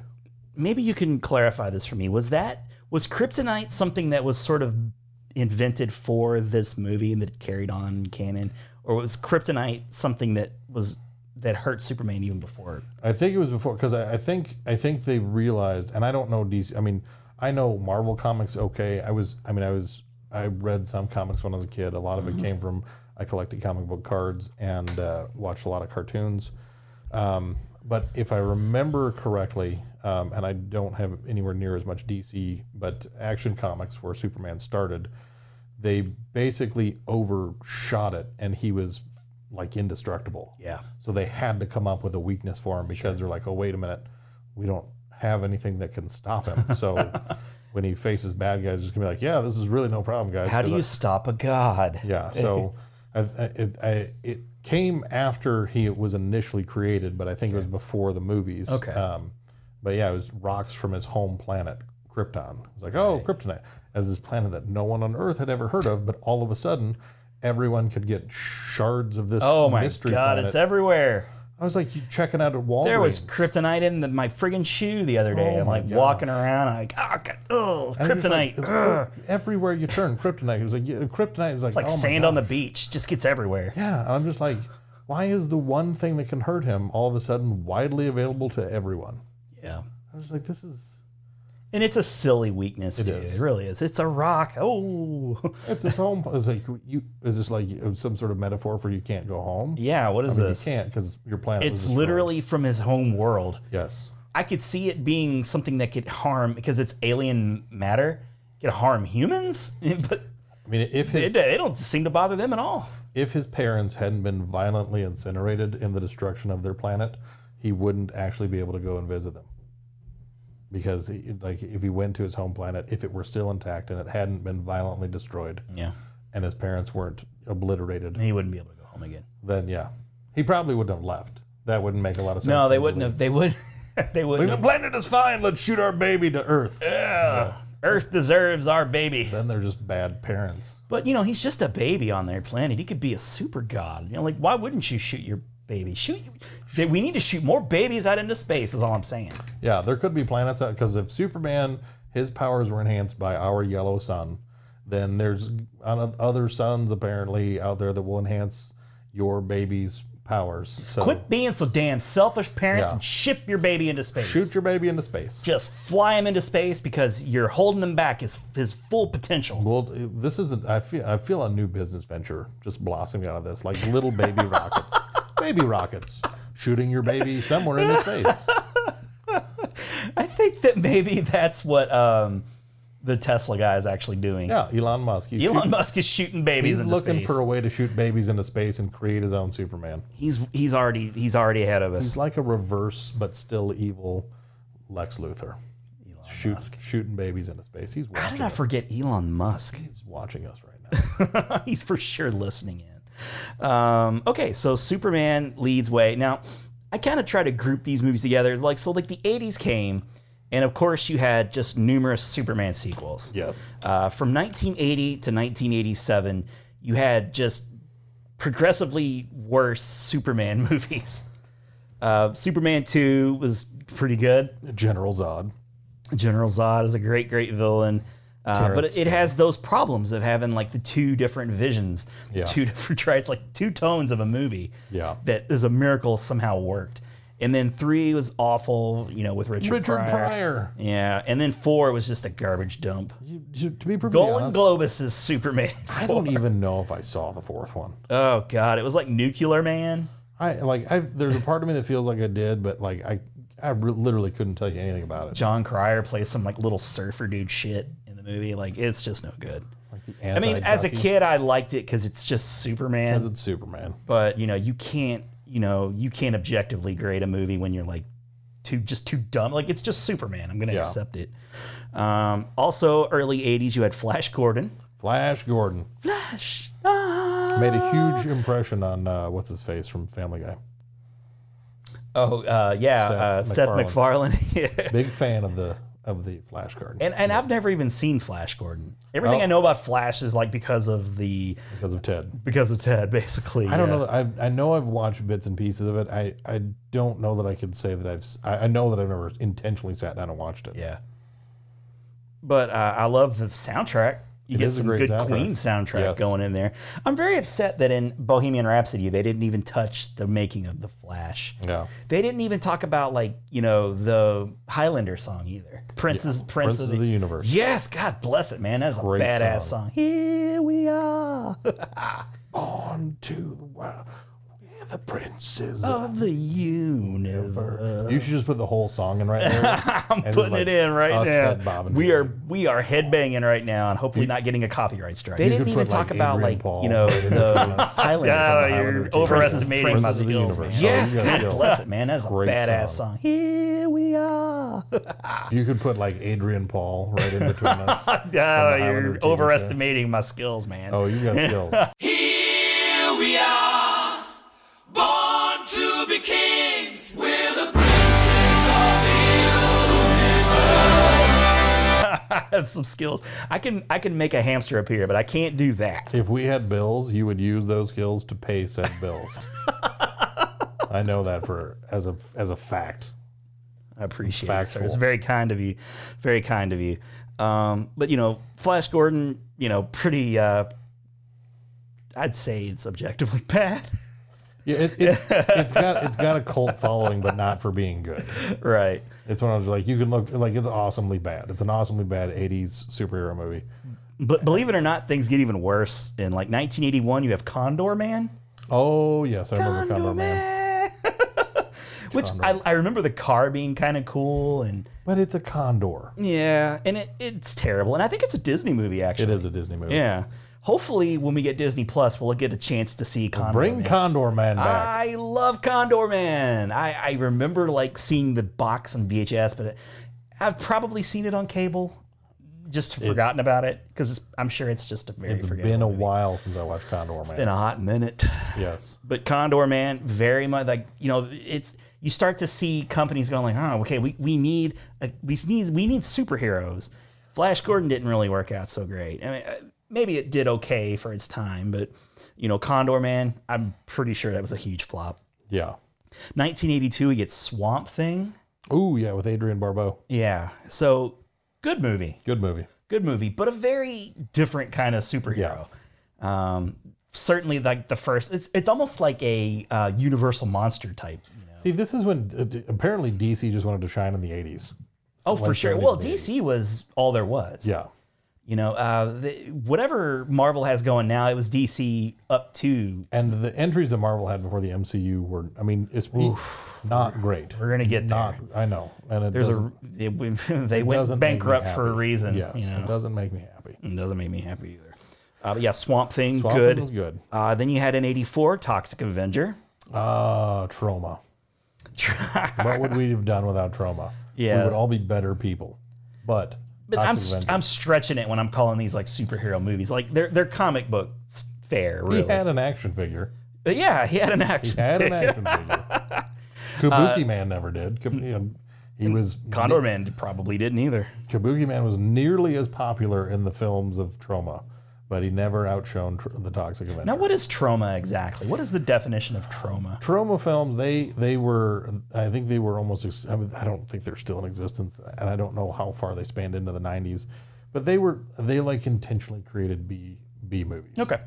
That's kind of what I thought. Because it was where James Gunn, that's part of what he got in trouble for is when he was working with Trauma, so I guess they did kind of span into the 90s some. Yeah, I guess so. But it was all meant to be like they were going to take kind of these wild ideas of what probably never should be movies. Were they like Hammer movies, kind of? Kind of, because they were hastily made. Hammer movies were like all about like crazy looking blood. Yeah, these were. They were meant to kind of push the envelope to like, okay, let's make them a little bit more crass. Let's see how far we can get. Let's see who we can offend at the same time too. So. They were kind of purposeful. So they were trying to get reactions. Yeah, they were poking the general public, trying to get people to notice them, and they did in a lot of ways. But whatever outcry they received was not overwhelming. It didn't jettison them to some kind of popularity that they hoped for. Gotcha. So after the Toxic Avenger, you had 1984 once again, Supergirl. Yes, because if we have Superman, we should probably have Supergirl. We should probably have Supergirl. Now, I actually remember seeing Supergirl in theaters. So I have some fond memories of Supergirl, but I have not seen it probably since, then. They got that TV show about her now. You could watch that television program about Supergirl. No, thanks. Yeah. You know why? Because it's this exact same character, just as a girl. Yeah, just as a girl, right. Then they made there's a dog in there too. There's a Supergirl was awfully darn cute though. I really enjoyed. She was cute. She was a lot easier on the eyes than Christopher Reeves was for a Speak for yourself, man. well, I mean, Christopher Reeves was a hunky guy. I don't know, when he had those glasses on, it just didn't do anything for me. Yeah, fair enough. Less said about Supergirl, maybe the better. Okay, here comes Marvel. Oh, Good but old plucky Marvel is I know about it to is. jump right in 1986 I know it with Howard the Duck. Howard the Duck. But you know what? George Lucas directed this movie. So I know it gets a lot of shit, but I actually really it's a enjoyed fun Howard movie. the Duck. It's a good fun movie. Jeffrey Jones is so damn enjoyable, and you gotta look at him pre whatever he is now. I loved him in that movie. I thought his bad guy, the alien, was just great. And the effect of Howard was pretty cool. Like The fact that he was a guy in a suit. yeah. Well, it was a guy in a suit and with a lot of animatronics. Yes. And I liked the voice actor who voiced Howard the Duck. Don't know his name, but he was good. And Leah Thompson, super cute. And also Susan Sarandon's husband. Oh yeah. Who's always trying to scan Ron Burgundy's thoughts. Yes. Tim Robbins. Tim Robbins. Very young Tim Robbins. But here's the thing. Was this even a serious attempt? Like, why would they go right? You got Spider-Man. You got Iron Man. You got the Hulk. You got a lot of other You options. got a lot of other options, and they come out swinging with Howard the Duck. And I mean, really, I mean, when you think about it too, especially because we're talking mainly about movies. Yeah. But at this stage of the game, there have been television enterprises for some of those characters that did well. Animation for sure was. I mean, the Incredible Hulk program with Bill Bixby. Oh yeah, forget about that. Right. Huge thing. I mean, there was a Spider-Man action show. Wonder Woman too. Well, that's DC, but I mean, they had a number of entries into the Marvel universe at this point, not in film, but it is. It's kind of an interesting question. Like, Howard the Duck is the first place you go to. Like, you don't review, I mean, you think film is kind of like the crown jewel of your entertainment empire. Television is very profitable, but it's film, man. Film. And people loved the characters that had already been presented. So it's like, okay, we're going to go straight to Howard the Duck because we think people really want to see this wisecracking duck from another planet. Yeah, I don't know, man. That's just George Lucas after Star Wars just didn't know what the hell he was going to do. Because, and then he did Willow a couple years after that. But, it was popular with kids, even though it's very adult. It's very adult. It's very adult, like duck titties, like in the beginning of the movie. You're just like, duck. whoa. I'm going to say that again. Duck titties. Okay. That's where the movie starts. That's how it starts. That's how we're kicking that one off. And Howard's got like rubbers in his wallet, and he's getting it on with. There's a serious departure there from the comic code. And it's funny too because like Howard Duck's kind of made the cameos in the MCU, and Kevin Smith is supposedly like working on either a comic or a cartoon version of Howard the Duck. So like that's in the works. Could be really funny, I think so. Yeah. But that's just to give you an idea. Like you're kind of scraping the bottom. That was expected to be a big hit. Yes, it was. You get George Lucas after Star Wars. And I think this is right after this. Had he done anything afterwards? Was this the first thing Lucas had done? Other than Probably Indiana not. Jones. I mean, he was, producing Indiana Jones, I guess. Well, and that's the thing is like, I mean, even with Star Wars, like he just directed the first one. He was involved obviously with Empire and with Return of the Jedi. Yeah. It was like he wasn't directing those. So this is when you have George Lucas and you're like, okay, he's everything up to this point that George Lucas has been involved in has been pretty fantastic. Oh Has my done God, well. yes. And you're like, oh, so it's one of those things where you're like, I don't know the narrative behind it, but it feels like I don't know if George Lucas just went in and was like, all right, I want to do this duck movie. Donald Duck's popular. Daffy Duck's popular. Ducks are in, baby. Kids love ducks. Let me tell you, the kids today are into ducks. I've done research. And they're into the duck form, if you know what I mean. I've asked a number of children. I've driven around in a van around town, rolling down my window, asking children, what do you think about ducks? And the kids are all like, what? And they run away screaming, but it's very positive. But I got the gist of what they were saying. Yeah, they're so enamored with ducks that when I ask them about ducks, they just go into a frenzy. And when I wiped the mace out of my eyes, let me tell you, I couldn't wait to bang away on that typewriter. I knew I had $1 billion Howard idea. the Duck. The action figures are going to be astounding. Yeah, that's how Jeffrey Jones got involved in all this. Was he was driving around with him in the van? Oh, Jesus Christ. Oh, I went there. Ugh, sorry, Jeffrey. I You know. deserve it. You deserve it. Yeah, Okay. you had that one coming. So yeah, Howard the Duck, popular amongst kids. There's a nostalgia for it, but Yes. again, objectively not good. So then after that bomb of a movie, we got some cool down period until a little movie in 1989. 89. I know, right? Your next milestone movie in my book. I Michael agree. Keaton as the Batman. Batman. Batman 89 is one of, we were kind of kicking around the idea like, oh, we'll do our 5 favorite superhero movies, you and, me and you, and we'll do that format. And then we were like, oh, we'll just talk through the evolution and we'll kind of do that. And it'll be fun to do that too. But if we were to have 5 movies, I would for sure have Batman 89 on my list. You probably may too, or it could just be a bunch of MC movies. I don't know. It's a hard one to ignore because it really was a game changer. I mean, as big as Superman was in the late 70s and then through the 80s, it wasn't necessarily obviously that Batman paved the way. He had a good foundation, but when he showed up, he changed the game. He changed the understanding of what a superhero movie was going to be. Absolutely. And Warner Brothers went all in on Batman. Rightfully so. In the summer of 1989, you could not get away from that black T-shirt with the yellow Batman logo. Oh my goodness, no.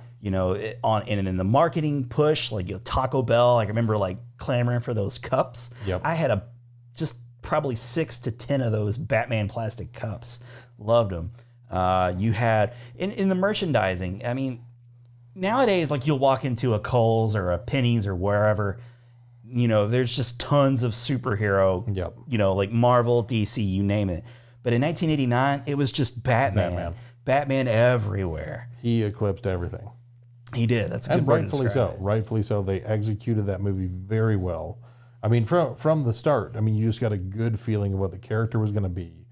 And throughout the movie, and I think it's why, I mean, Michael Keaton, it's one of those, it's always hard because, he's 1966, we have Batman the movie. Yeah, you got he's Adam not the West, first. and- So he's not the first portrayal of it. No.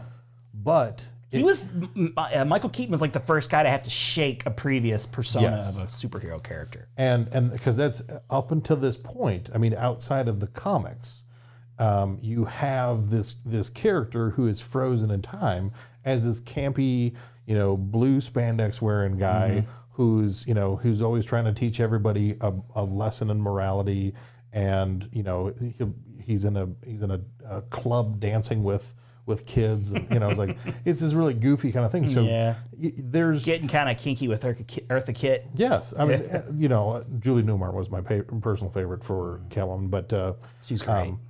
when you think about Cesar Romero. as the Joker, fantastic. and that's the same kind of thing. It's like, okay, Cesar Romero Yeah. in the '60s Batman. Yep. He was a clown. He really was a clown. Yes, It was he would trap Batman, but it was always this really jokey, Yes. goofy kind of way. Yes. So Jack Nicholson, the same kind of thing. It's like, okay, he looked the same, but very, very, very different tone. And they shook off anything childish about the movie immediately. Thanks to Tim Burton. I mean, Yes. Tim Burton came in and immediately nailed that dark tone that Batman has Absolutely. just kind of carried with him, with a few, screw ups here and like from Joel Schumacher or whatever. But he nailed that tone, and it's come to it's so crazy to me that the director of Beetlejuice and the star of Beetlejuice just come over the next year and just make it work. Nicholson was very believable right away as the Joker. yeah. You could look at him and go, "Oh yeah, that's good casting right there." But Michael Keaton today he's still my Batman.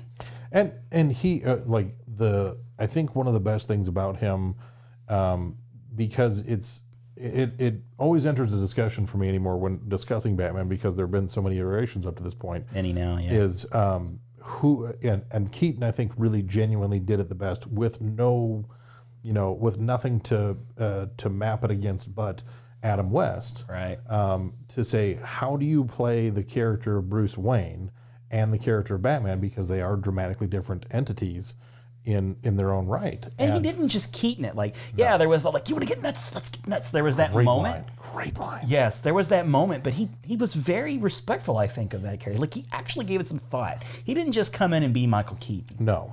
He did and he didn't. But, you know, it was just amazing. I loved all of the, you know, vehicles. Oh. What were you going to say? No. Go. The 89 Batmobile. Oh my God, I love that thing so much. It was so amazing. You know, and I don't want to, I give mad respect to all of the other Batmobiles beyond that. I have an affinity for the Tumbler. The Tumbler's The cool. most recent Batmobile was okay. But that 89 Batmobile and the 66 Batmobile also very iconic and cool. Yes. But I love the 80 Batwing. The 89 Bat.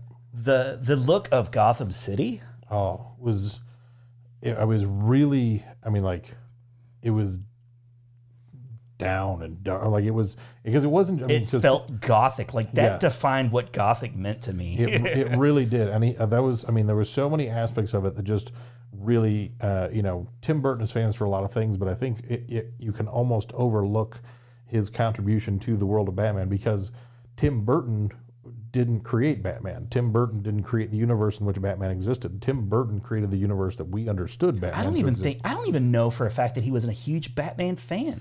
And I feel like he really wasn't. It doesn't translate from his persona that he would have been that, but everything that he really subscribes to as far as what makes him Tim Burton married so well with that emerging world. You know, we're shaking off this campy, you know, superheroes stand for everything. I mean, like because Batman really, you know, in terms that you want to use from today's world, Batman is an anti-hero. Batman, he has his lines he won't cross. He's a necessary evil. But it's one of those things, like, he operates outside of the law. I mean, up until this point, you know, and he still does operate in conjunction with Commissioner Gordon. And he is just a man. Yeah. What makes Batman so special is his intellect and his money, of course. But that's what makes him a superhero. And that was, and especially in that first run where you had Michael Keaton, then you had Val Kilmer, and then you had George Clooney. Yeah. He was definitively the most convincing, but I think especially as you've had a number of other really capable people go up against him. Yeah. You know, there's something intrinsic in his portrayal of Batman that just has lasted. It's not just as like, oh, well, he's the first, so he's the best. Like, no, he really, really, really did the character well. Yeah. And, you know, Vicky Vale, Kim Basinger. I don't know how to say her name. But my first crush, probably. I'd mentioned Jennifer Connelly in the past, but Kim Basinger. That was so hot. And it was a great heroine too. Yeah, and she was capable. I mean, she was not just this damsel to be rescued. She had moments where she was, but she was a capable female. She wasn't a protagonist, but she was capable. She, you know, in some respects, she gave Bruce Wayne and Batman a little bit of a run for his money, which, you know, I think helped categorize him as well. To where it's like, you know, Bruce Wayne had this, you know, this dangerous aspect to him that attracted, you know, he could have, you know, any of the socialite kind of, you know, those, but he had this attraction to somebody that had a brooding nature as well. Yeah. Robert Wall was very funny in that role. That he didn't have a lot of screen time, but he made every minute count. Yes, he did. Jack Palance? Who played what's his face? You're my number one. Yeah, a guy. This is pre-Curly. City Slickers. Yeah, pre-Curly. He was magnificent. He was great. The guy who played Eckhart was great. Oh yeah. The sweaty fat, Yeah, just the disgusting. Just disgusting cop that corrupt on the take kind of guy. And the actor who played Alfred, that'll always kind of be my Alfred. He was great. He was just so good. God, he was just like the perfect little grandpa. And they've really experimented with the why can't I? What was his name? Alfred. Alfred Pennyworth. My brains were. Yeah, Spanish. They really kind of he's gotten like more and more kind of badass over the now he's what's his face? Michael Caine. Or no, who was he? Oh, Yeah, no, Michael Caine was, in the Nolan movies, but I don't he count played them Scar and the Jeremy Irons. Yeah, Jeremy Irons, and I've liked them all. They've been good, but that Alfred seemed the most butlery of all. Of them. And Jeremy, I like Jeremy Irons. I do too. I really do. Yeah. And it wasn't the worst casting they could do. No. But it just didn't make any sense to me. It was just like. He makes sense as like a sidekick to Batman. Yeah. He doesn't make sense as a butler. Michael Caine's probably the best Alfred, honestly. He's as far as what he brought to the character. But he really elevated the character. He had that wisdom. Like Alfred kind of was like quiet wisdom. Yeah. But Michael Caine was really always there for the speeches. Yeah. So after '89 Batman, which was a phenomenon, I can't even one of the first VHS tapes I ever owned. That beautiful black box. Oh, then you had a sequel pretty soon after that in '91. You had 91. We'll just talk about the Batman movies real quick. We'll save it. We'll go into the '90s. I can't actually. We'd mentioned we got another failed Marvel property here. And I'm talking about Dolph Lundgren's take. This is not a failure. Not a failure. This is so not a failure. This movie is phenomenal. He went from He-Man to the Punisher. That movie was terrible. That movie was amazing. He rode a motorcycle in the sewers. The only thing, the one thing about Dolph Lundgren's Punisher that was disappointing is he at no point in the entire film has anything that has the Punisher spell on it at all. Could they not? Could they afford the name but not the most famous thing? He's the apparently skull? just a guy riding around a motorcycle in the sewers fighting crime. They very well could have just been making a movie about a badass who rides around in a motorcycle and just at the last minute got the Punisher Called name. the Punisher. Oh, the kids are loving this Batman movie. We got to get another superhero who's dark and broody. We got Punisher. We'll buy that for a few dollars. Yeah, because Marvel's desperate. They're still licking their wounds from Howard the Duck. They'll do anything. the bad guy it was the same guy. Oh from, my God, I don't remember that movie at all. He was the same guy. I want to say it was the same guy that was the bad guy from The Fugitive, the Frenchy kind of guy. Whatever, the guy that framed Dr. Kimball. In Oh, The really? Fugitive. I think it was the Jesus same guy. Christ. I gotta look that up. While you're looking that up, I would normally try and talk to kind of carry and make sure we don't have silence. But I don't know anything talk about how much you love the first Punisher movie. I'm not even sure that it was a theatrical release. It probably was for just the shortest period of time. But I just seem to remember. Lou Gossett Jr. too. I forgot about Lou Gossett Oh, Jr. Iron Eagle. Yes, Lou Gossett Jr. Now that's sad. Lou Gossett Jr. star had fallen that low. It is. It's the same guy. It's the same. It's the same guy. Well done. Well done. The bad guy from The Punisher, Gianni Franco, was the same guy, Dr. Charles something or other from. That would be James Franco's dad, right? I think so. Yeah. I think it was. That's James. confirmed. Don't even fact check that. Yes. I'm not even going to. Don't tell us we're wrong because we're right. We are always right. Always right. Always. But yeah, I don't ever. But yeah, the Punisher. I technically I own every movie that Marvel has ever put out on home video. Is that even available on DVD? It is. Okay. I had to have it imported, but I got it. Okay. I have it on Blu-ray. I think Marvel has like 50 movies that I own all of them. Oh my God. Just Dedication. because. And it was like when I got that one, I was like, oh yes. So because. And then immediately you were like, oh no. Of the Punisher series, that one to me, not the worst Punisher movie. Whoa. Interesting. I can't wait to hear what you think is the worst one. I would watch that one before I would watch Warzone. Okay. Now I haven't seen Warzone, so It's entertaining, but I would watch the 89 one before I'd watch Warzone. Interesting. And then in 1989 again, you're like, hey, don't forget about the Swamp Thing. You got Return of the Swamp Thing. Yes. Which, I remember not being that bad. No, it was one like it was in the background. It was in the background, yeah. It was overshadowed, unfortunately, because Batman and the Punisher were such huge successes. But because of Batman and its success, you got a whole bunch of movies coming out. In 1990, you got Teenage Mutant Ninja Turtles. Yes. Which would also be in my top 5 favorite. Yes. That movie is very faithful to the Eastman and Laird graphic novel. Just incredibly faithful to it. Great movie. Not so much like the cartoon. No. At all, which was surprising to me because I was so excited to hear this. When I heard they were making a Ninja Turtles movie, And, you know, I'm like, I barely even know what, you know, Ninja Turtles was. I just knew it from the cartoon. Yep. Didn't know about this history of it being in the graphic novels. But And yeah. an insanely hard video game. Oh my God, The yes. Nintendo- That game was the just Nintendo really game was not like- fun. Like here, The seaweed. let's make a game for kids who love these characters that they'll never in a billion years beat. You get past the second level. That's Not it. even with a Game Genie can you beat No. that damn shit. You can't. That It's an shit's is too hard. Unbeatable game. Yeah. They didn't even program an ending to the game because they just knew that people would stop at the seaweed. I think that game is, for a lot of kids, is probably their first foray into just really full-on profanity. Just I learned how to swear. this game provoked me to such rage that the only response I felt was relief enough was just bouts of just intense profanity. Never heard it before in your life. It just sprang out of you. Yeah, it just magically. What just, did like demons who possess people Yes. and they speak perfect Latin? Just sailor talk right just out of your nothing mouth. but just Filth, four-letter flar, and just the- filth. I mean, the kind of stuff that would make George Carlin blush. Ooh, gosh. That's I what this believe it. video I game believe it. elicited from children.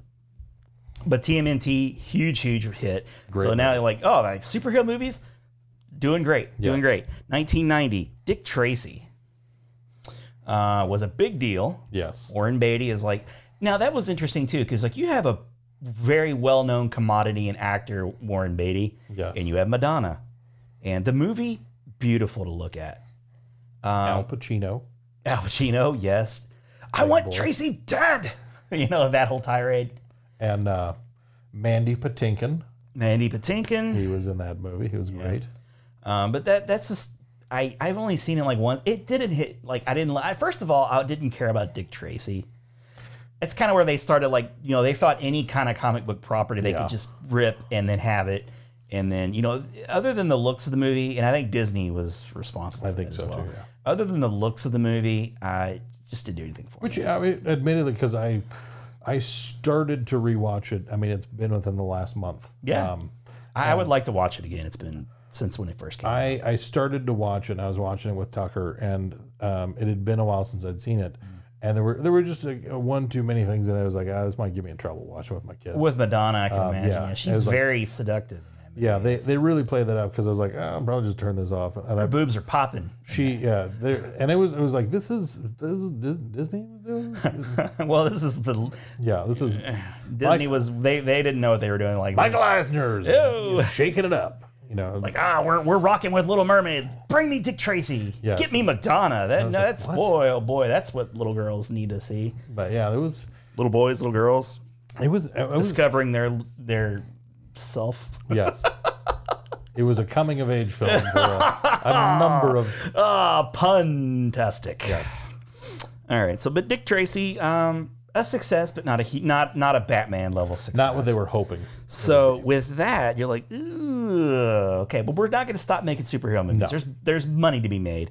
Captain America, I have that. Yes. And I think that was just a directed video release, but Yeah, it was. it's a good footnote. You got to mention it, Uh-huh. and own not it. terrible. Not I own terrible. it. It's You not. own- It's, It's not the worst thing you could ever watch. It's far from the best, but it's not the worst. Now, does it have Red Skull in it? If I'm not mistaken. Yes. Not great Red Skull. a not great Red Skull. Not great Red Skull. And a not Chris Evans Captain Yes. America. And then you got like Batman Returns, which was now this is interesting because this feels very much like a Tim Burton movie. Now Batman Yes. felt like a Tim Burton movie. This smacks of Tim Burton. Oh, this is just drenched in Tim Burton. It's just oozing with Tim Burton. But I loved it still. I love Danny DeVito as the Penguin. I love Michelle Pfeiffer as Catwoman. Once again, Batman, Michael Keaton is the last Michael Keaton we got, and it was great. Max Schreck, loved him. Christopher Walken. Christopher Walken doing his Christopher Walken. Loved it. It's just all great. And it's a Christmas movie. Yeah. It's a great Christmas movie. Yeah. I love the setting of it because it is like Christmas time. And then once again, Gotham City's beautiful. And it ends kind of strangely, but yeah, whatever. After that, we have The Rocketeer. Yep. Disney once again. Dick Tracy didn't work out. We're gonna go with the Rocketeer. Let's take something from an even further back portion of time. Because kids, Was Howard the Duck not available? They're gonna get tired of all these newfangled superheroes. Let's take it back to the 40s. Kids love the 40s. I actually adore the Rocketeer. It was a good movie. It was really, really good. Alan Arkin, Jennifer Connelly, and then the guy that played the Rocketeer. Campbell, not Bruce Campbell, obviously. Wayne Campbell. Different Campbell. Yeah, but I love the look of that movie. The score of that movie is really good, and the effects hold up pretty well, actually. I don't know that I've watched it since it first came out. Oh my, it's really good.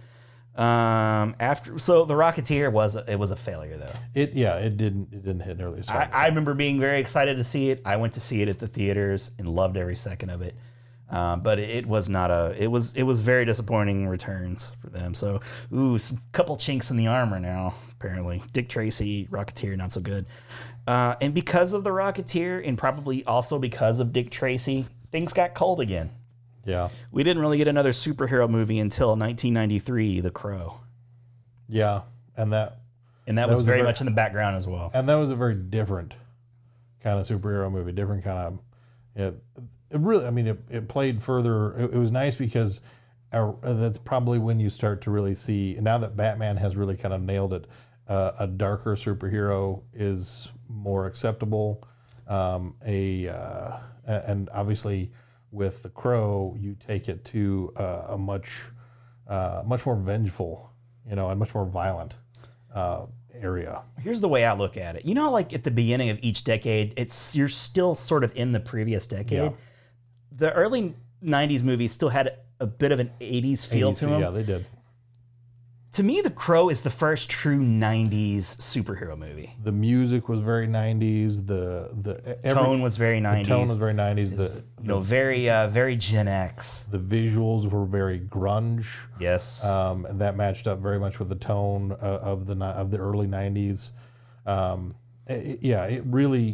one really departed from what we had gotten up to this point. Yeah. And even with Batman Returns, which was, Batman was dark. Batman Returns was darker in a different kind of sense. This one was just just straight. It was grungy. You nailed it. You absolutely nailed it with that description. The streets looked dirty and grungy. Everything was grungy. And then obviously a lot of that movie is overshadowed by the tragedy of Brandon Lee being killed during the filming of the movie. I personally don't think Brandon Lee was going to be the big breakout star that people kind of made him out to be. He wasn't going near. It had been a long time since his dad had really, since Bruce Lee had been really, and he wasn't as talented as his dad. No, and he was a nice looking guy, and but he'd been in kind of garbagey movies. He had been in other stuff. It wasn't like this was the first role he'd been in, but Brandon Lee had been in stuff, and people weren't overwhelmed by it. Yeah. To me, and it's not surprising that Jason Momoa almost played the Crow, and I think at this point it's been sufficiently shut down. Yeah. They were going to have him play the Crow in a new iteration of it, but he reminds me of Jason Momoa. He's good in some senses, but in a lot. Because Jason Momoa has been in a number of films. People just don't realize that I liked him in Bullet to the Head. He was good. He was good in Bullet to the Head. Yeah. I saw him in Once Upon a Time in Venice with Bruce Willis, which was a fun little flick. But it's one of those Jason Momoa just does not have a lot of range. Yeah, he doesn't have a lot of range, and so he doesn't have a lot of on-screen presence outside of something Fish Boy is. You won't even say his name. I started to. And I was like, no, he's Fish Boy. You almost said Aquaman. I did. And I was like, he's Fish Boy. No, you don't. You don't even get the pleasure. He was great casting for that, because if you're going to have somebody play Fish Boy, Jason Momoa really just kind of hits that mark, I think. But one of because the Crow. I had a buddy in high school who was big into the Crow. Yeah. And it spoke to the 90s kids. Yeah. It really did. It was the superhero that, because you had this divergence of, in the early 90s, you had all kind of these new, you had some of those goth kids. Yeah, he was what the goth kids were. He was what they were copying his look, really. Yeah. Hot Topic owes their entire existence to Brandon Lee and The Crow. And there was some great dialogue in that movie. There were some really great scenes in that movie. It was a legitimately good movie. Yeah. And not a lot of money behind it. Not a character that anybody would have recognized. No.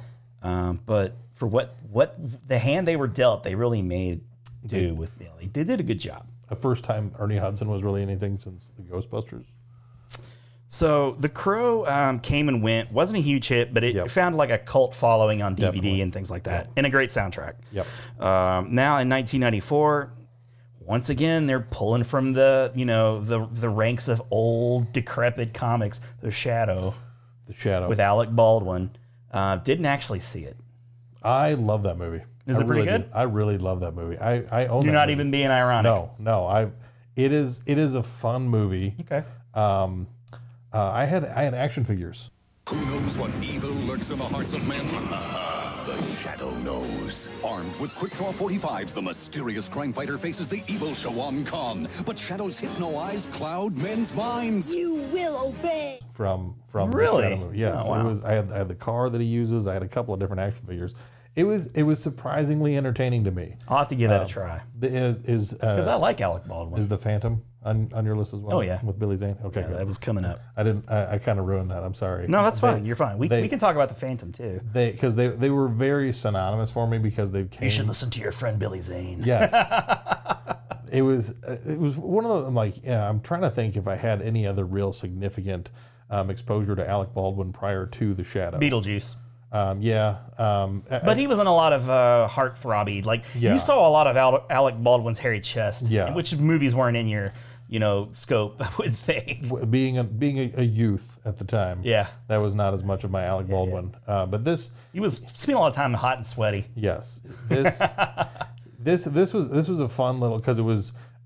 It was interesting because I commercially I don't feel like it probably did any better than Dick Tracy did.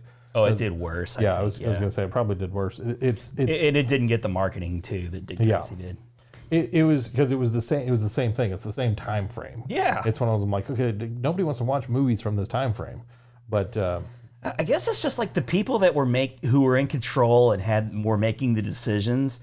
I guess that was their childhood, and they were just like not making decisions clicks. with their brain, but more or less with, their emotions. I guess. I don't know. It was. I mean, it was a fun movie. Had let's see, Alec Baldwin played the Shadow.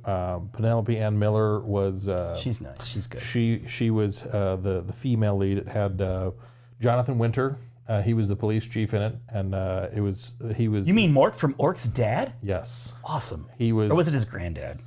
I can't remember. I don't know. It doesn't matter. But he was in it. He was the police chief. It was fun. I can't remember the guy that played the. He was one of the Khans. He was a descendant of Genghis Khan. That was his antagonist. Okay. Ian McKellen. Ian McKellen was in. Sir Ian McKellen before he was a sir. Before he Yes. was Gandalf. He was Penelope Ann Miller's dad. He was the scientist that was creating the bomb for the bad guy, for the Khan. And then what was the guy? He was Ray Romano's dad on the TV show. I can't remember what his name is now. Frankenstein? Yeah, he was kind of his number two. He was his cab driver. Yeah. But it was I enjoyed it. Cool. I would definitely vouch. So for you that vouch for that. I will vouch for that movie. But it was once again the studio's taking a gamble on a superhero movie that's not paying off. After that, we have The Mask with Jim Carrey, which is really not so much a superhero movie as it was a Jim Carrey movie. Insanely popular, but not because it was a superhero movie. Well, and the comics were very different. The comics had a much darker tone. I mean, they played it up to match the Jim Carrey that everyone was loving in the box office. But the Mask, because he wasn't even necessarily known as the Mask until that movie came out. He had a couple other names that he primarily went by, but it was a similar kind of tone, but darker at the same time. Like The Mask was a little bit more violent, a little bit more intense than the movie was. I would love to see. The movie's very silly. Yeah, the movie is very silly, very Jim Carrey, very mid '90s Jim Carrey. And one of my least favorite Jim Carrey movies. I'll admit that. I did not like The Mask. I have not watched it in a while. I did enjoy it because I could identify with the character of Stanley because I'm an adult now who watches far too many cartoons. And if I had a mask that allowed me, I could see that. that's the kind of stuff. If I had a magic mask that allowed me to do whatever, that's the kind of stuff that I would do. I just pull hijinks and pranks and be goofy. And Yeah. So after The Mask, for me, this is the pit, the bottom, 1995. So you had Batman Forever, which was a huge hit, unfortunately. but it was the Joel Schumacher Fool's Gold. It was everything that Batman would like. I liked Batman Forever. I thought it was good. But everything that people hated about Batman and Robin was right there with Batman Forever. But that's not the worst of it. Judge Dredd.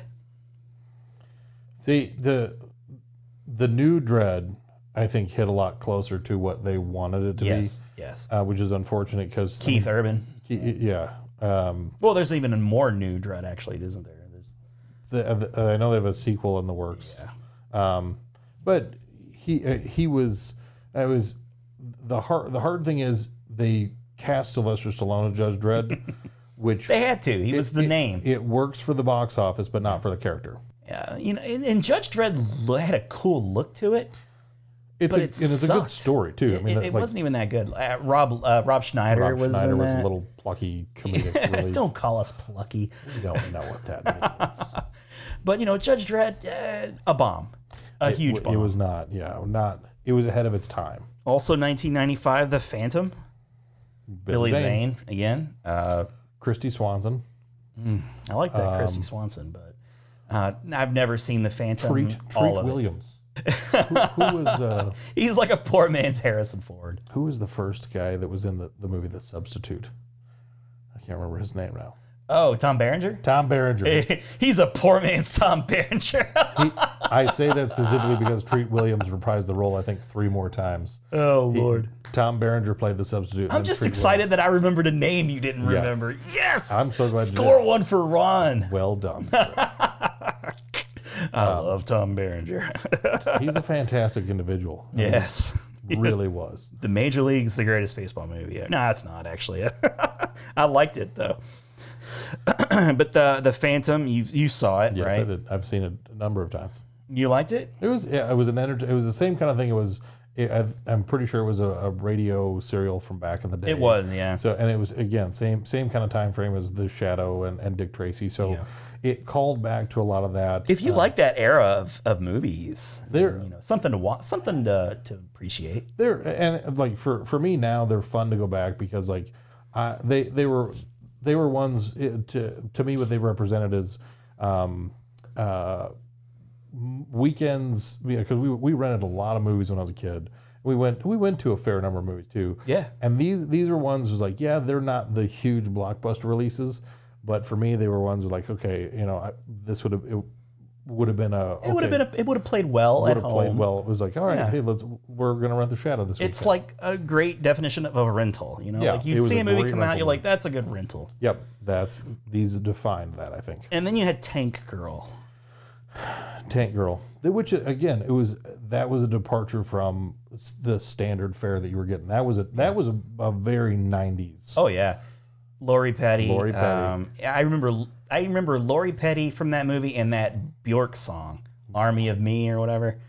But I liked the look of the movie. But it again though, it's just superhero movies were in a bad place at this point. Yeah, they were. Nobody was lining up to see Tank Girl. No, unfortunately not.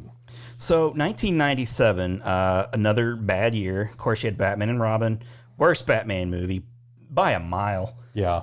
And then you had Spawn, which was pretty disappointing. Because Spawn had a solid following. I mean, Todd McFarlane by 97 had really cemented himself. In terms of comic books, was there anybody hotter and more popular during this period of time than Todd McFarlane? He was in the mid to late 90s. He was really pushing the bounds visually. What people were looking at, story wise. I mean, because he was responsible for probably the most iconic Venom cover, The Lethal Protector.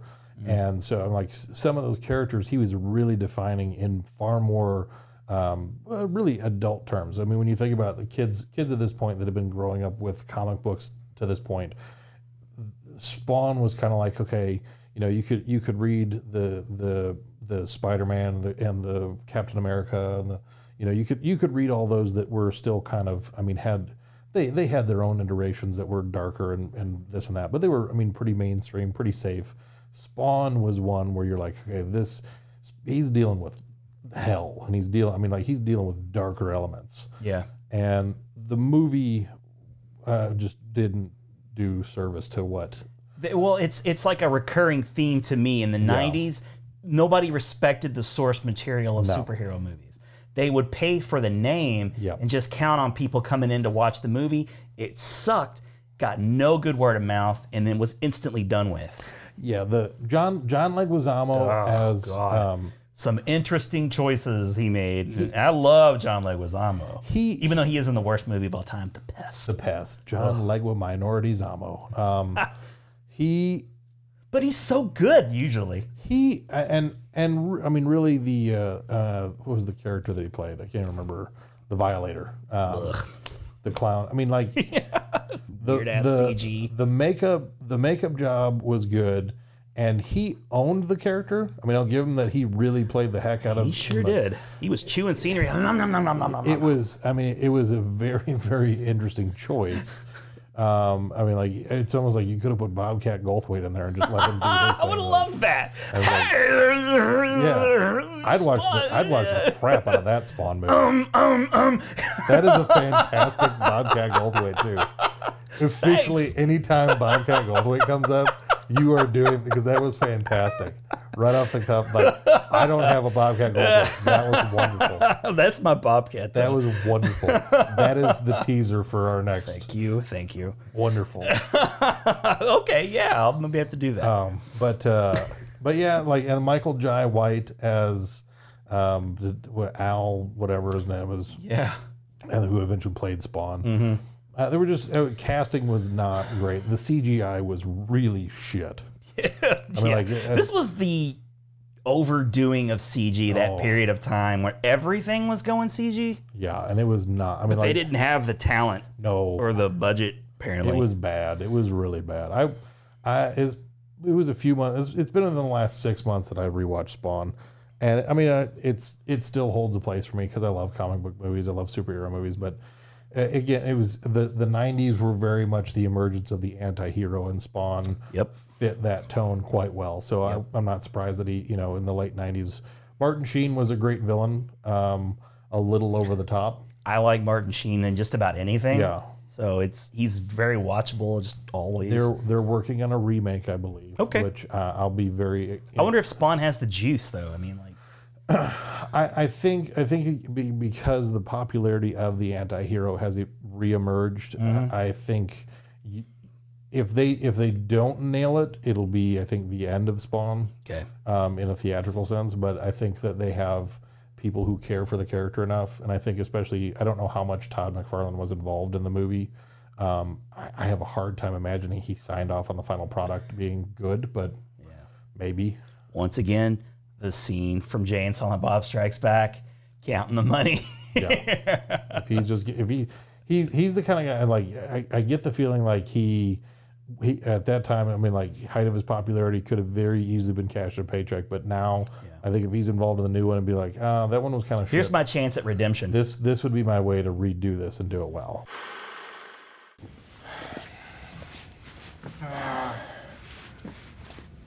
So, action, Gus, or?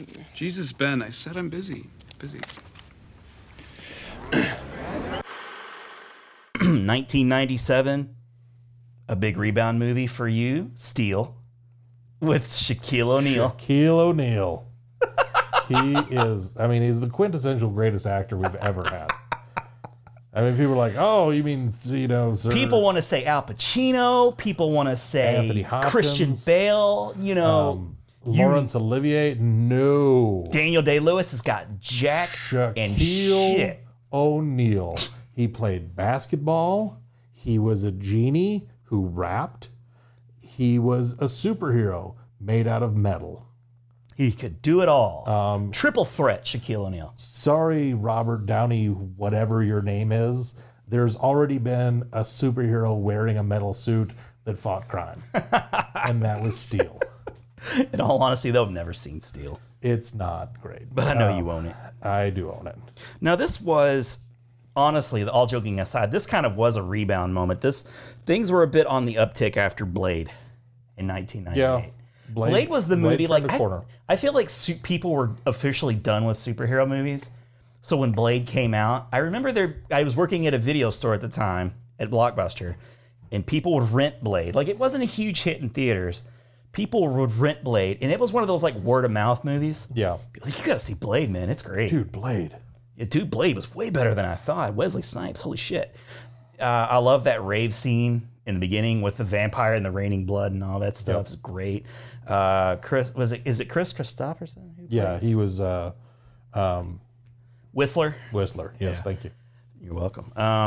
But I love the look of that movie, and it's a Marvel movie. Yes. So this is Stephen kind of Dorff. Marvel's first big hit. This is when they started, because they really gave them what they needed to make that movie well. And Wesley Snipes took ownership of Blade. Yeah. Maybe by the third one a little too seriously, but I was like, all right, because he's in talks to bring the character back to the screen, which I think would be okay. I think it could do well. Yeah, it would do okay. People would definitely go back to see Blade again. And I mean, honestly, I'm because I have all three of them, and I've watched them.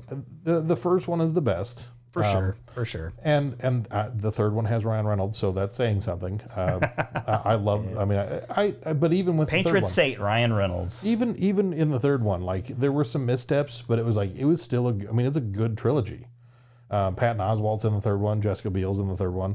I enjoyed that, like they kind of like joined forces Yeah. with the vampires.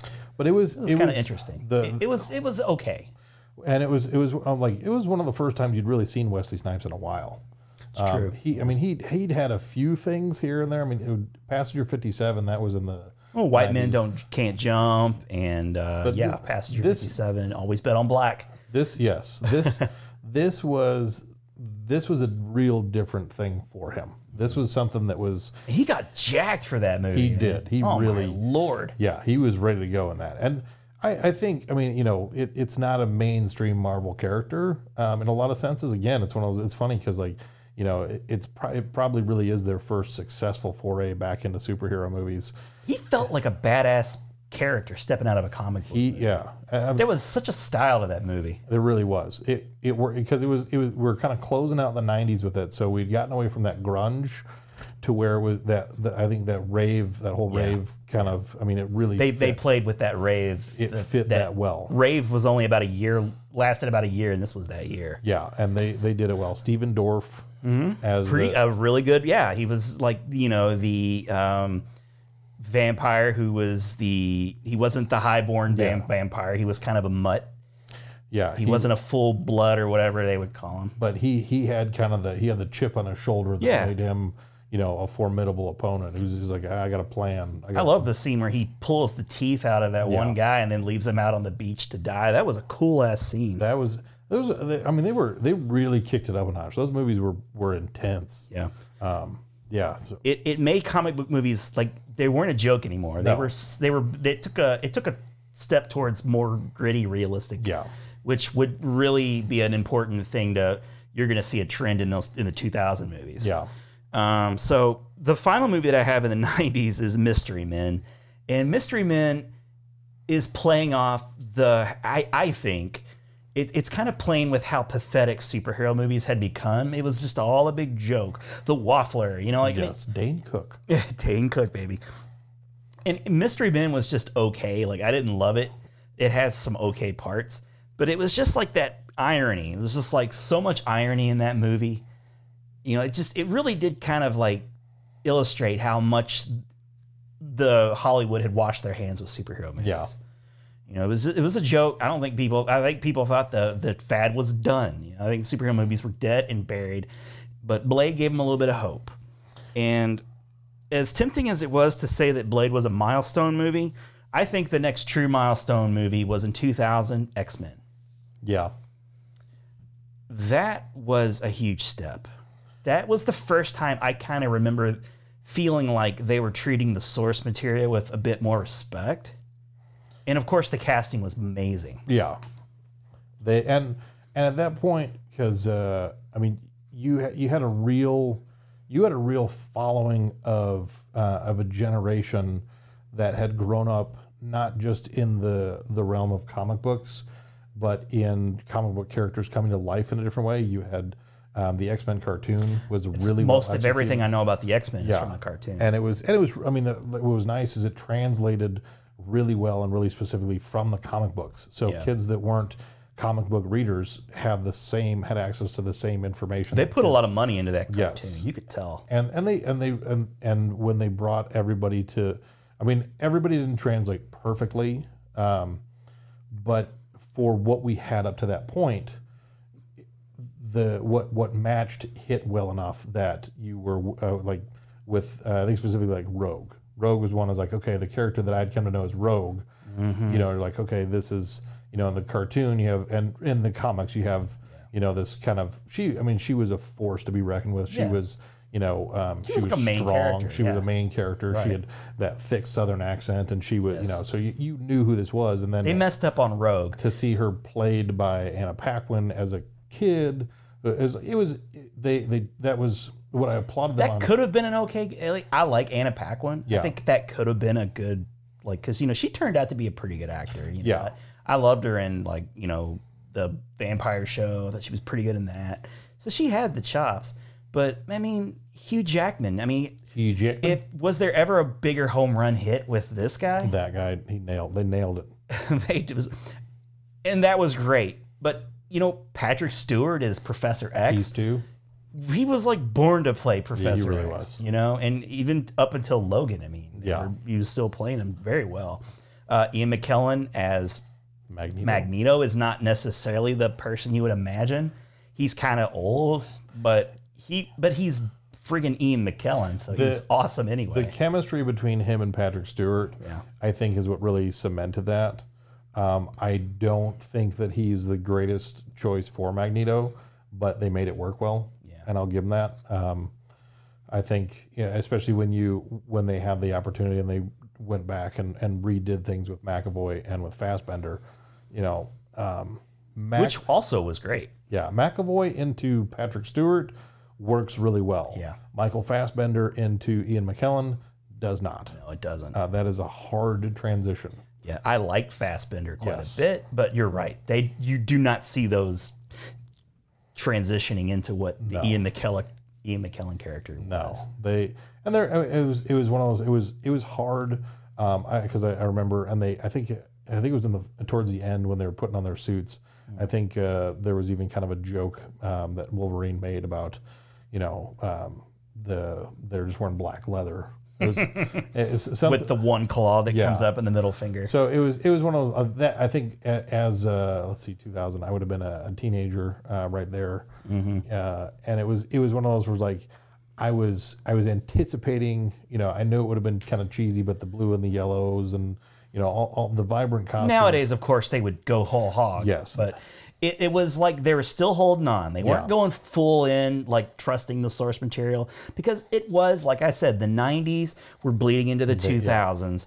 You still have that 90s mentality bleeding in, and it would have been laughed at if they went full on. I mean, that's just what it was. But it wouldn't have been accepted by the whole. No. Now, the true fans would have loved it. Oh, yeah.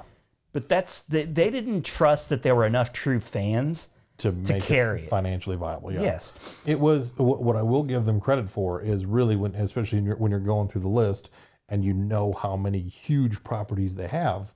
This is the first time they really plunked down, like, these guys are one of our flagship. Like, you know, DC comes charging out of the gates back in the late 70s with Superman. Bam, we need to make Superman. Yeah. You know, for, 30 plus years of evolution to this point, or 20 plus years of evolution at this point, to get to the year 2000. And this is the first time Marvel's really putting down one of their main, characters in film.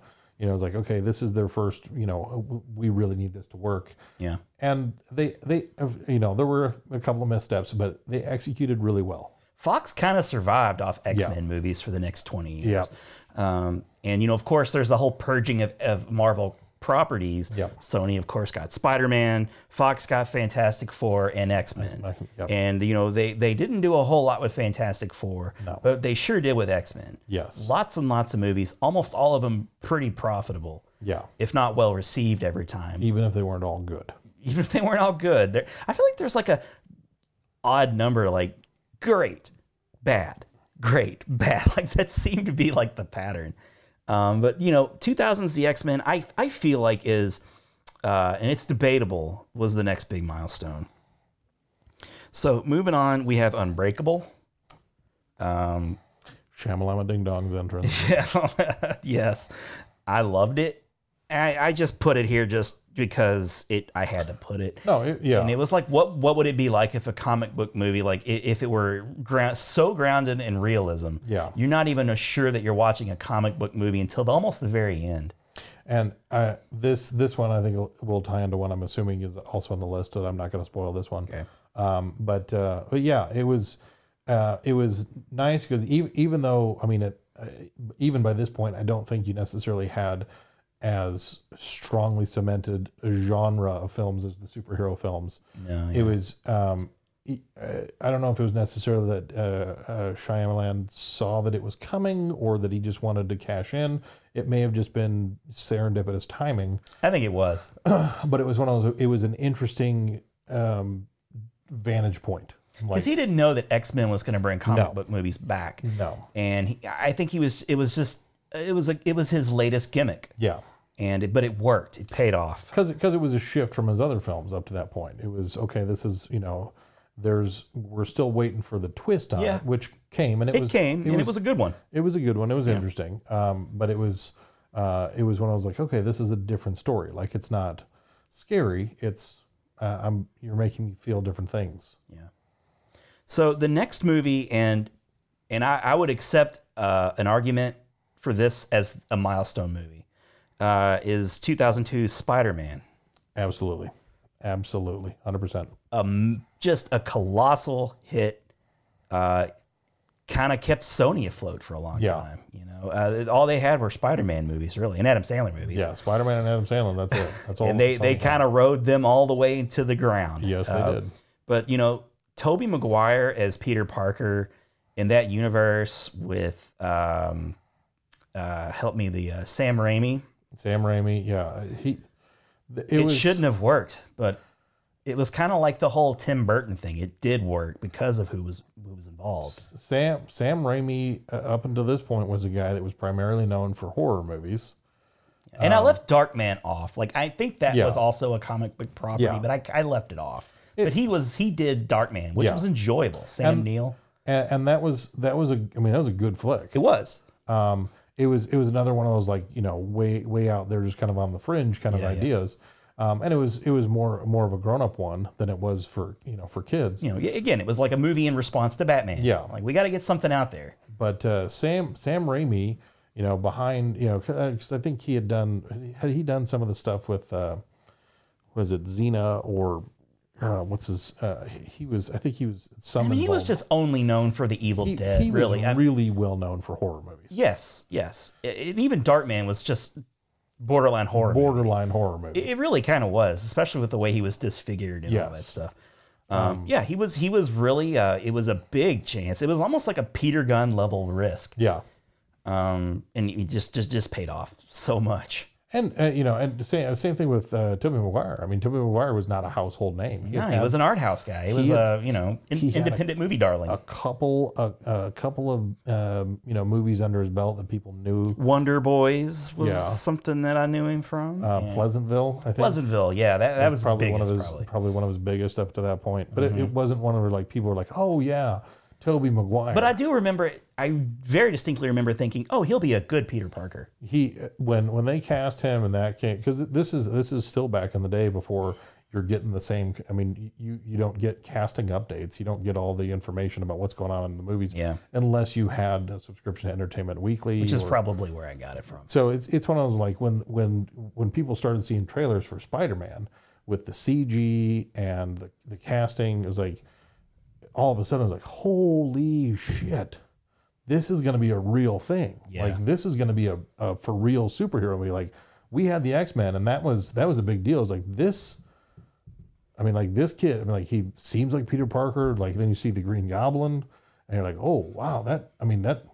You know they. I mean, I grew up. I was a hardcore Spider-Man guy. Yeah, I know. So it was a big deal for me. I mean, they mixed some of the lore up a little bit, but it wasn't like, oh my goodness, they were just screwing with this. It was like they had. I really didn't care for the casting of Kirsten Dunst. That's been one of my biggest qualms with it. Yeah, it's Mary Jane. Yeah, she just never embodied what Mary Jane was in my estimation. Gotcha. She and Tobey Maguire clicked well enough, but it was It was one of those that was obnoxious. James Franco as Harry Osborn was he was good. He was fine. Yeah. He and Tobey Maguire worked well off each other. I don't think James Franco should have had nearly as much of a presence in the franchise as he did. It would have been nice to have him, if they were going to have him continue on, him and Pete just be friends, not like this continuous antagonist. Yeah, they had the rivalry or whatever. Yeah. But when I remember when that came out, it was just like this. I was barred from purchasing it when it first came out. I worked at Best Buy when it came out on DVD. You were barred from it? I was barred from purchasing it because it came out in November of 2002, I believe, on DVD, and because the only things that I like to buy for myself are movies, and being in November, everyone wanted to know what I wanted for Christmas. Yeah. And so they said, you have to stop buying movies because people have nothing for. So you had to wait. I was like, you till kidding Christmas? Me? I'm like, Spider-Man. Like, no, you gotta wait till Christmas. It's like, sorry. Real? So I did. I had to wait till Christmas. Oh my God. And it was funny because kept to it. Because Best Buy had this really great collector's pack. And so I asked my grandma, it's like, I want Spider-Man for Christmas. So she bought me Spider-Man for Christmas. My uncle, who none of us ever counted on him being at any family function, but he showed up there. He got me the exact same thing. It was one of my favorite Christmas memories of all time. Nice. We're sitting there in my grandparents' living room opening up presents, and I open up my Spider-Man for my grandma, and I didn't pay attention to looking at his face, but he was perturbed as I opened his. Son of a bitch. And I open up his, and it's the exact same thing, and everybody's just kind of sitting there, and he turns to my grandma, and he just goes, "What the hell, Mom? You told me to get this for him." And it was just so great. So that's awesome. Even though I wasn't able to buy it when it came out on DVD, I have such a great memory of owning it. What the hell, Mom? What the hell, Mom? It's Christmas. Come you told me to buy this. You already bought it for him. That's too good. That's too good. But I love Green Goblin in it too. Like, I didn't like the look of Green Goblin, but Norman Osborn was great. Willem Dafoe was born to play Norman Osborn. Yeah. If he wasn't born to play the Joker, which I've seen a lot of memes, is like, oh my God, how did this guy not be the Joker? He was very good Norman Osborn. He's got a very pointy face. He has just a chiseled face. He has a very unfortunate looking face. And that's it's not coming from somebody who's like, I'm not gracing the covers of magazines. He looks like a villain without makeup. Yeah, you're like, this guy's up to something somewhere. Very much so, yeah. He's got the heart. Go for the heart. Yeah. And then it's interesting because I like to look at X-Men and Spider-Man as like this kind of parallel, dizzying heights, terrible ends, like the trilogies. Because X2 came out, bigger hit than the first. Yep. Spider-Man 2, bigger hit than the first. X-Men 3 and Spider-Man 3 both come out, immensely disappointing. Terribly. Hugely successful at the box office, hated by most people. Yeah, they really... So it's funny how those two franchises paralleled. Because what they did by the third episode of each of those franchises is the studios were too involved. Yeah. And too much money is involved. The people that had the care and consideration for them in the first two iterations of both of those franchises really paid attention to what they wanted to do and executed well. And by the third one, the studios were thinking, well, we can make a crap ton of money with these. And so because they pressured Raimi to put in more villains, they pressured him to put in Venom, and he didn't want to. He had a story they wanted to tell. Yeah, and too many villains, man. It was like what kind of killed the Batman movies too. Yeah. Really, you just had to stuff too many storylines. Yeah. For an hour and 45-minute movie, it's just not good. Make it bigger, make it. It's like, no, you don't have to. There's such a rich story to be told, anyways. Yeah, it doesn't have to be bigger to be better. You're diluting it. You're diluting the product. So those, so we had those 3 movies each, and we had, of course, some Blades. There was a trilogy for Blade. Yes. So all of a sudden, everybody wants to make a superhero movie again. Yes. So now you got 2002's Daredevil. Ben Affleck wants to be a superhero. Met his wife, Jennifer Garner. And, I liked Daredevil. I had no concept of the source material. And after seeing the wonderful Netflix series, I laugh at it, which is probably what Daredevil fans were all along like, this is garbage, this is shit. But I liked it. It was a very 2000s movie with the soundtrack and everything. And, what's his face? Who played Bullseye? Colin Farrell. Yeah, Colin Farrell. Very weird choices he made. You got Kingpin. I love that actor, but it's like, Michael Clark, because it was one of those. It was just there's, it's one of those. Don't you put that evil on me, Ricky Bobby. Well, and you get into. I mean, like it's one of those. I'm like, I think they wanted to feel like they were making a bold choice by casting Michael Clark Duncan, an obvious black actor, instead of, because the Kingpin is a giant white guy. That too, and like they probably he was so big coming off the Green Mile, they just had to put him in. And it was one of those, it was like, it's not like it's a racial thing. It was just more like, part of what makes Kingpin the Kingpin is that he's a massive white guy. And you're just like, where did this massive white guy come from? So it wasn't that Michael Clark Duncan did a bad job portraying the character. It was just, he didn't do anything. You could tell, I mean, like with Colin Farrell as Bullseye, like they were just kind of like, what if we did this? And what if we did that? And people were like, I guess that's fine. I'll give Colin Farrell credit. He really committed to that. Like he was doing something. He was a very weird Bullseye. Yeah. That was for sure. The director's cut of that movie helped tremendously, because if you watch the director's cut instead of just the regular cut, it ties it together better and it makes it a better movie. It wasn't disappointing when it came out. It's a little bit more disappointing now. Yeah. In the evolution, it was actually a hit. It did. It was a mild hit. It did well because Affleck had some real juice. Armageddon Day. Yeah, there was a lot of name recognition. Superhero movies were on the rise. Right. So there was a lot working for it, and I think it was just unfortunate because it fell a little bit flat compared to what had been coming out at that point. Got a Kevin Smith cameo and Jon Favreau in that movie. Jon Favreau's Foggy. Foggy, yeah. Yeah. So, moving on, 2003's Ang Lee's Hulk movie. Yes.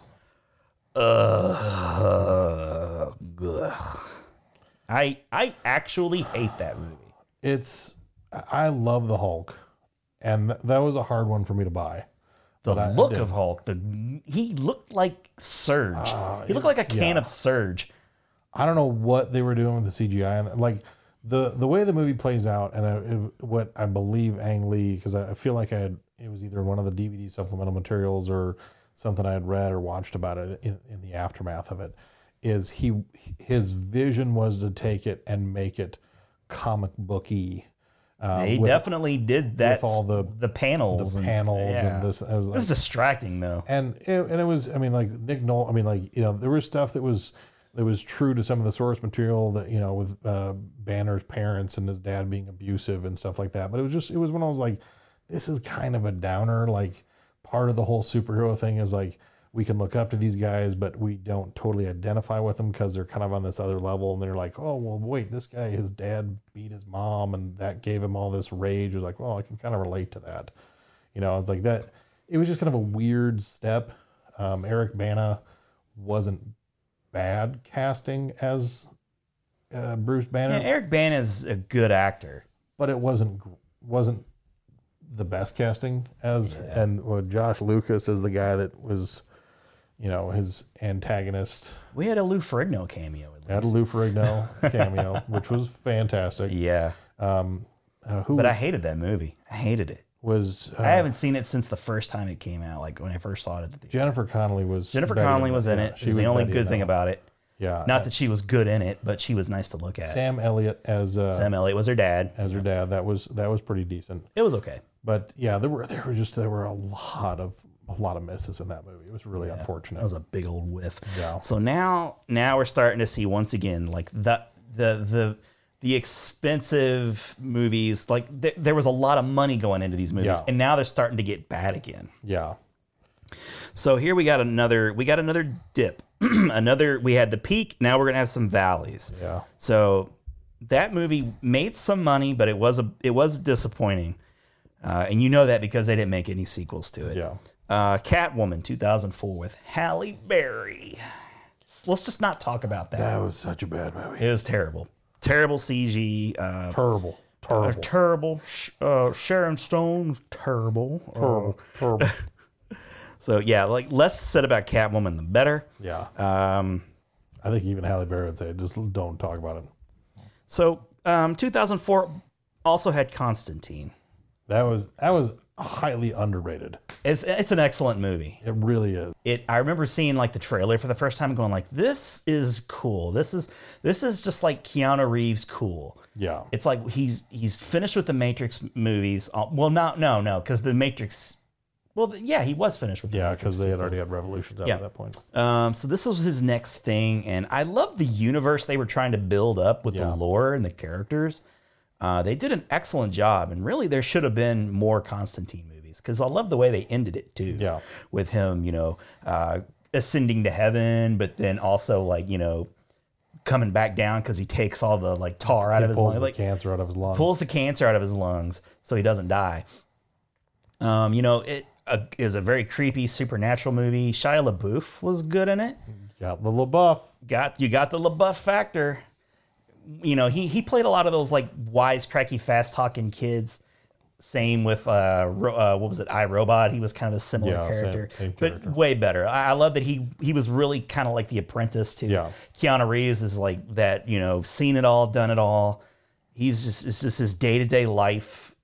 I just love how that movie felt lived in. Oh, it was so like, and it started just from the onset in the opening sequence with the little girl that's tied to the bed. Oh, jeez, yes. What an introduction to a character. I love, he walks in, he's got such this quiet, badass character to him. Yes. And he walks in and he's standing in the room with the girl that's tied to the bed and he knows he's talking to a demon. Yes. And it's just so nonchalant. He gets right up next to her face. I've used the GIF so many times. I love it. But he's like, and he just hit that line and he only uses it once. I wish he would have used it more, but it was still good just once. It's like, this is Constantine, John Constantine. Asshole. And it's just like, so like that set the tone for the whole movie. He was a guy that fought demons and fought all of these evil powers, and it was just one of those things like he's put off by it. He's like, you're ruining my morning. I had other stuff I was gonna do. It's just another damn day in his life. I gotta come take care of this demon first thing. Holy shit. This is a heck of a Tuesday.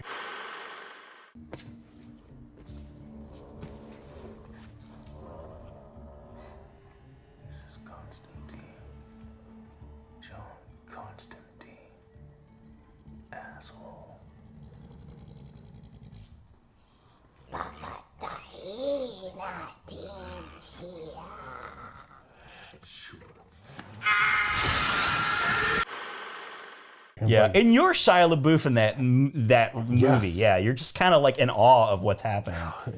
I loved his storyline where he has this gift because he's cursed. Yes, because he committed suicide. Because he was seeing these dead people. Yeah, and and now he's spending his whole life to try and earn back his way into heaven. Yep. And I love that. I love that. And Rachel Weisz as she played the twins. Yep. And that was just it was a cool.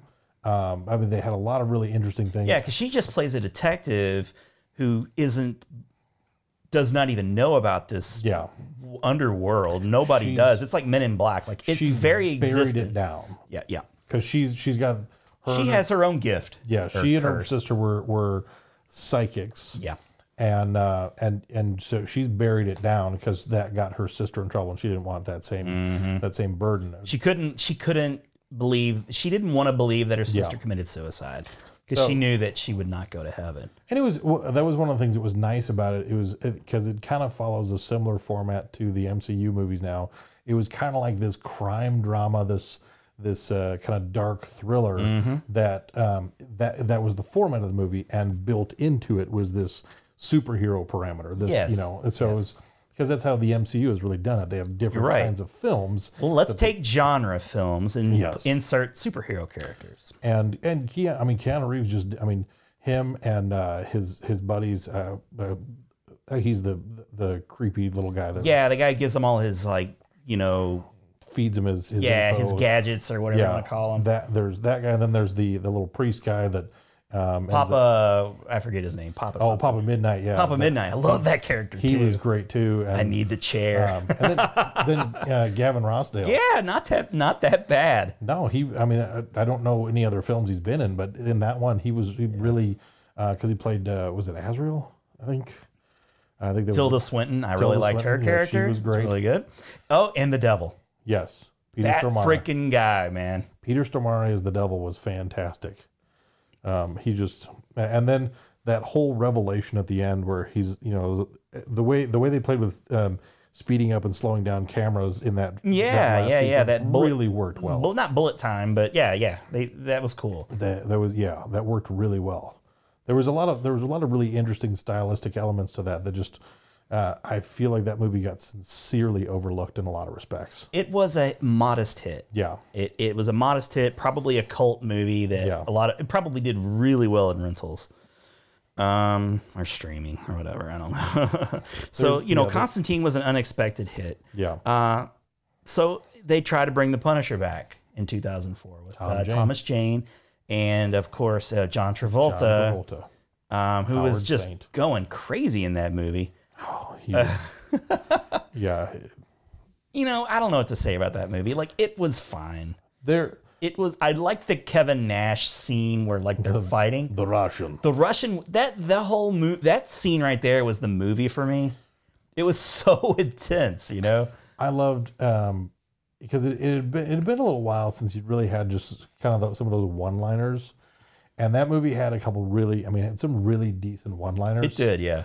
After I thought it was the one thing that really kind of bugged me a little bit was how his son gave him the T-shirt with the Punisher logo on it. That was how they worked that in. It was like that's a little forced. Once again, bad missed opportunity to make him but it's just the studio saying. Yeah, I was like, all right, you're not doing that stupid Punisher shirt. You're not. But you can have a nod to it, but you're not doing it. Then they had when after he had gotten blown up and that one dude on the island nursed him back to health, and he was vaya con Dios, Fracaso, and he just kind of looks at him like, what is that? And he's like, go with God. And he's like, God's gonna sit this one out. I was like, yes, that's what I need from the Punisher. I need some of those cheesy one-liners. Yeah, I thought Thomas Jane was pretty good. And then the ragamuffins that he had in that. Yeah. You had what's her face? Rebecca Romaine. Rebecca Romaine Stamos. She was good, and then Ben Foster. I liked Ben Foster and John Panette. Yeah. It was an interesting little cast of random characters there, but they really a lot of interesting scenes happened in that little hotel or motel or whatever apartment that he was living in. So the Punisher I think was again very it probably broke even. Yeah, it was. It wasn't a huge enough hit for them to spawn sequels, but I don't think it was like a disaster either. No. So from there we go. I think at this point we're trying to get experimental.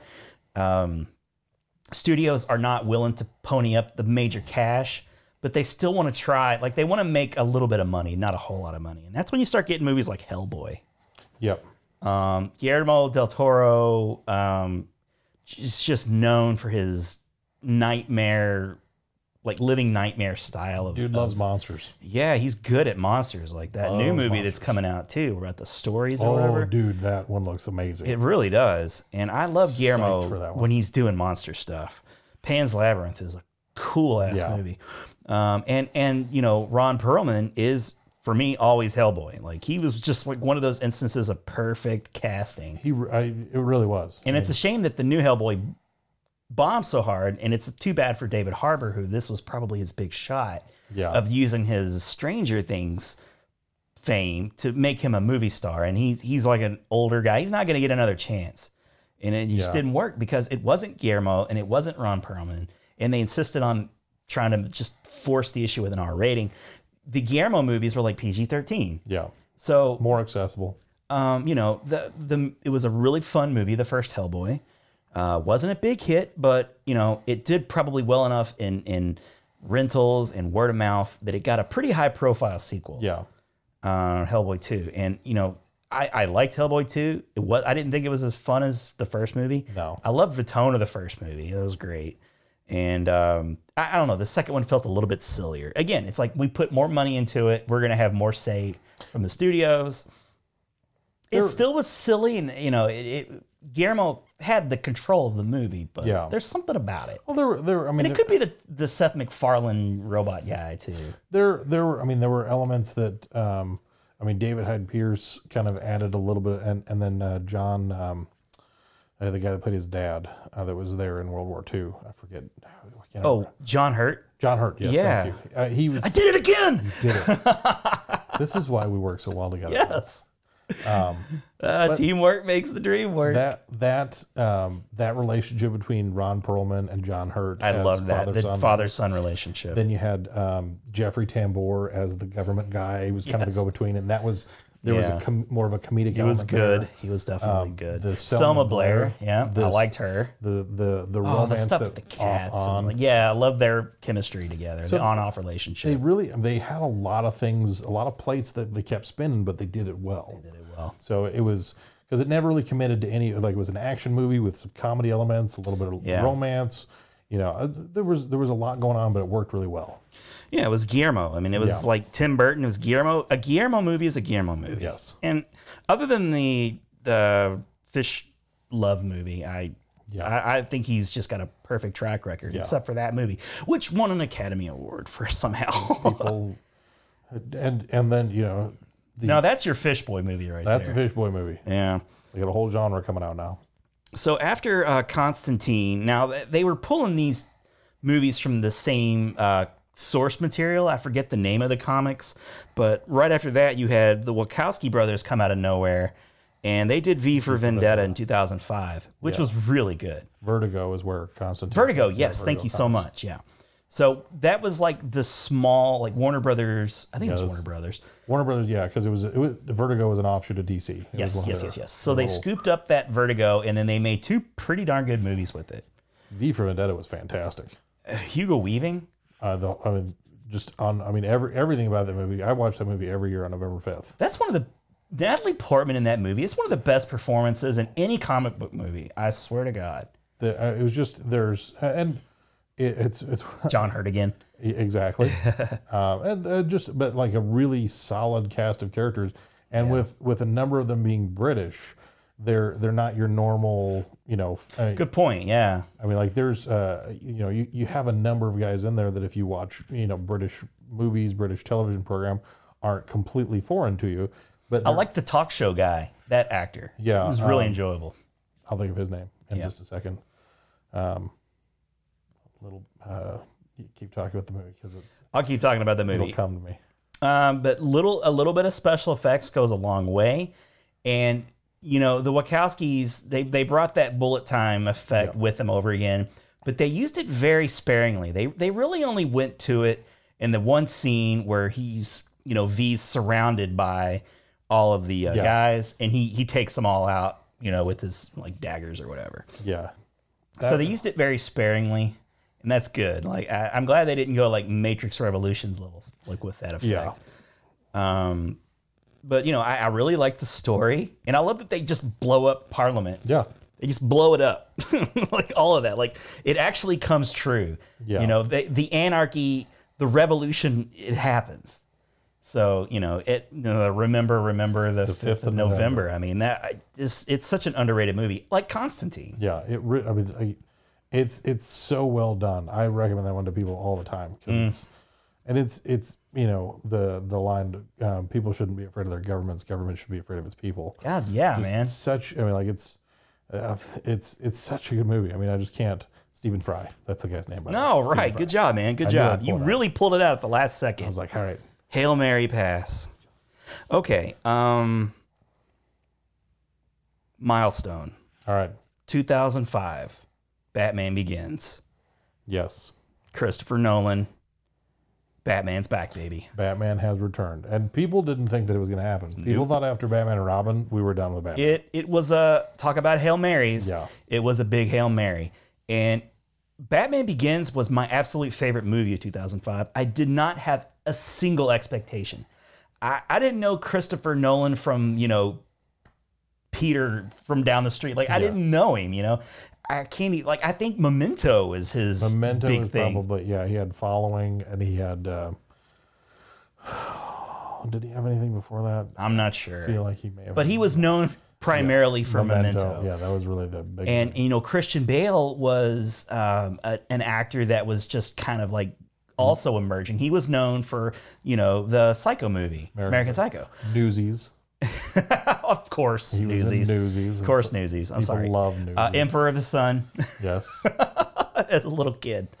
But yeah, that he really emerged from that movie. And we already talked about Michael Caine as Alfred. Yep. Holy shit, man! The Batman villains are back. Liam Neeson.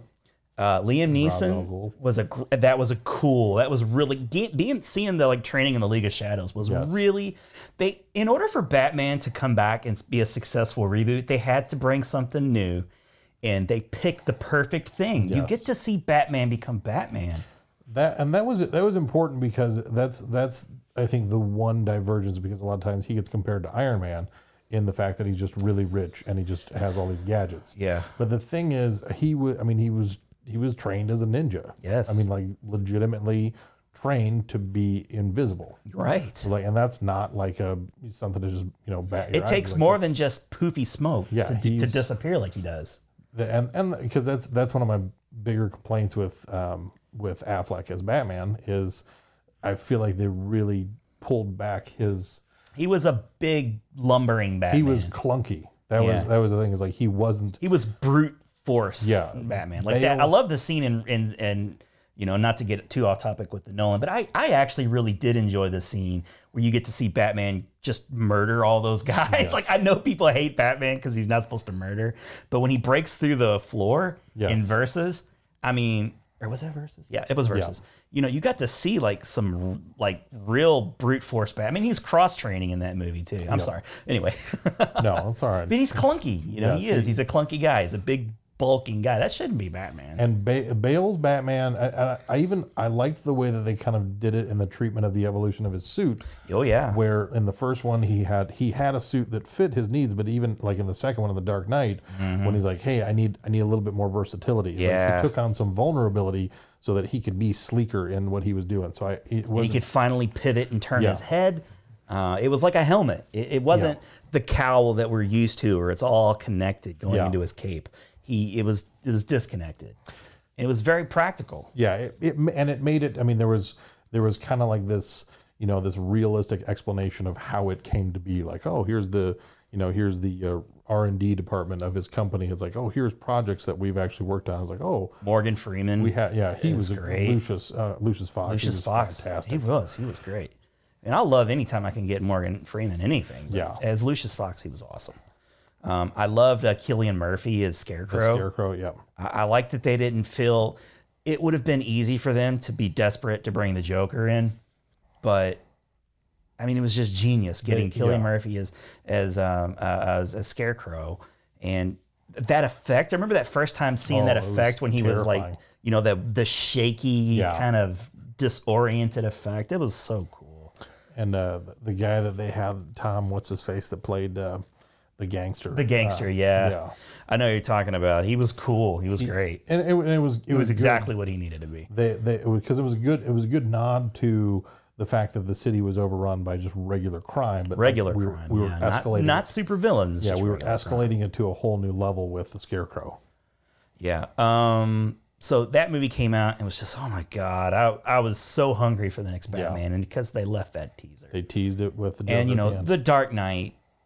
We'll get to the Dark Knight because it's kind of the cutoff point. Yeah. But superhero movies are kind of back, sort of. I say sort of because it takes time for the industry to kind of play catch up. Yeah. Batman Begins was a gamble. And, but it was a big hit. It really was. It paid off well. It paid off well. But you're not going to see an immediate payoff. So in 2005, you got Elektra. Yeah, We'll just move on from there. that was not good. 2005, Fantastic Four. Now, this was another earnest attempt to jumpstart a franchise. I liked it. I thought it was fine. I really, really liked the makeup effect for the Thing. That it was interesting because he was the only one they specifically went with makeup. Yeah. Like everybody else was CG. CG stuff, yeah. And so it was interesting. I mean, like, I liked it because, I mean, even if they'd gone CG, they would still would have used the voice of Michael Chiklis for him. Great casting, Michael Chiklis. I think Michael Chiklis was the best casting of anybody in that movie. I agree. Yeah, because Jessica Alba as Storm. No. Chris Evans. It's funny because Chris Evans would pop up in superhero movies until he found his home. Yeah, it's like, everybody gets like their first one is not right, and they're like, okay. It's like, well, okay, he's Johnny Torch. He's the Human Torch. Yeah. But Johnny Storm. Johnny Storm. Thank you. Chris Evans had something. Yeah. He for sure had something, and he really had fun with that character, and I enjoyed him. Yeah. But like we said, he didn't find his home yet. That wasn't his character. And I forget who played. Ione Grafund, however you say his name. Yeah. The guy that plays Mr. Fantastic. Yeah. And then they screwed up Doctor Doom though. They just so did a massively dump on Doctor Doom. Take a steaming shit on Doctor Doom. This is, I mean, like, this is the best you can do for Doctor freaking Doom. Doctor Doom. I mean, he's one of the most formidable. I mean, like the Fantastic. I mean, like you've already done a disservice to the Fantastic Four. And then they took another dump with Galactus. Like, he's just a big clown. It's like they took a dump on Silver Surfer. Really? I mean. That franchise went spinning out of control fast. Yeah, and fast. Even when they tried to come back and reboot it. Let's talk about that too. But I thought Fantastic Four was a pretty good attempt to. It was. They tried. They tried. They still not full faith. It would take another studio to come along to put the full faith into the fans to come out and support the movies. They just still were not prepared. They struggle with story and they struggle with casting, and that's God, stop just casting a famous well, I mean, they're not that anybody in Fantastic Four was famous. No. But it wasn't. That is the MO of the studio. Who do we have on contract? Who's the biggest star we have? Yeah. Put them in the makeup. And that actor just doesn't give a damn. And they're just gonna cash their check and hope that they get a franchise out of it. But it sucked. It really sucked. Christopher Nolan, that whole trilogy was a fluke. Yeah, really was. I mean, the Warner Brothers was very smart to keep trusting Christopher Nolan and letting him just do what he needed to do. Because we're getting there. Yeah. So the next we got the Frank Miller movies. Yeah. Sin City 2005. That was a surprise hit. Yeah. Mostly because of its look. I think people were just very intrigued by the visuals of that movie, and Mickey Rourke was so freaking good in that. They had a big cast of a lot of names. It did have a big cast, yeah. It had a big cast of up and comers, like I forget the British actor. He was so awesome in a lot of movies. He was like in Children of Men. Clive Owen, yeah, he was awesome. I liked him in that. You had Benicio del Toro. Nick Stahl. Hadn't seen him since The Man Without a Face. Ugh, gosh. He played that yellow kid. Oh, that was bizarre. Yeah, that was Nick Stahl. Got his junk tore off. The Man Without a Face. And Bruce Willis, he had a cool scene in there. And then Jessica Alba doing her thing, just looking pretty. They at least did that right. They did that right. Yeah, that I mean, I don't know how many times I've seen that gif of her like dancing on the bar wearing next to nothing. Yep. But being in black and white with just little drips of red. I mean, the movie was phenomenal looking. Yeah, So because of that being successful, you got 300. Yeah. The following year, massive hit. Probably the first big R-rated movie. Like studios like, we can have an R-rated hit now.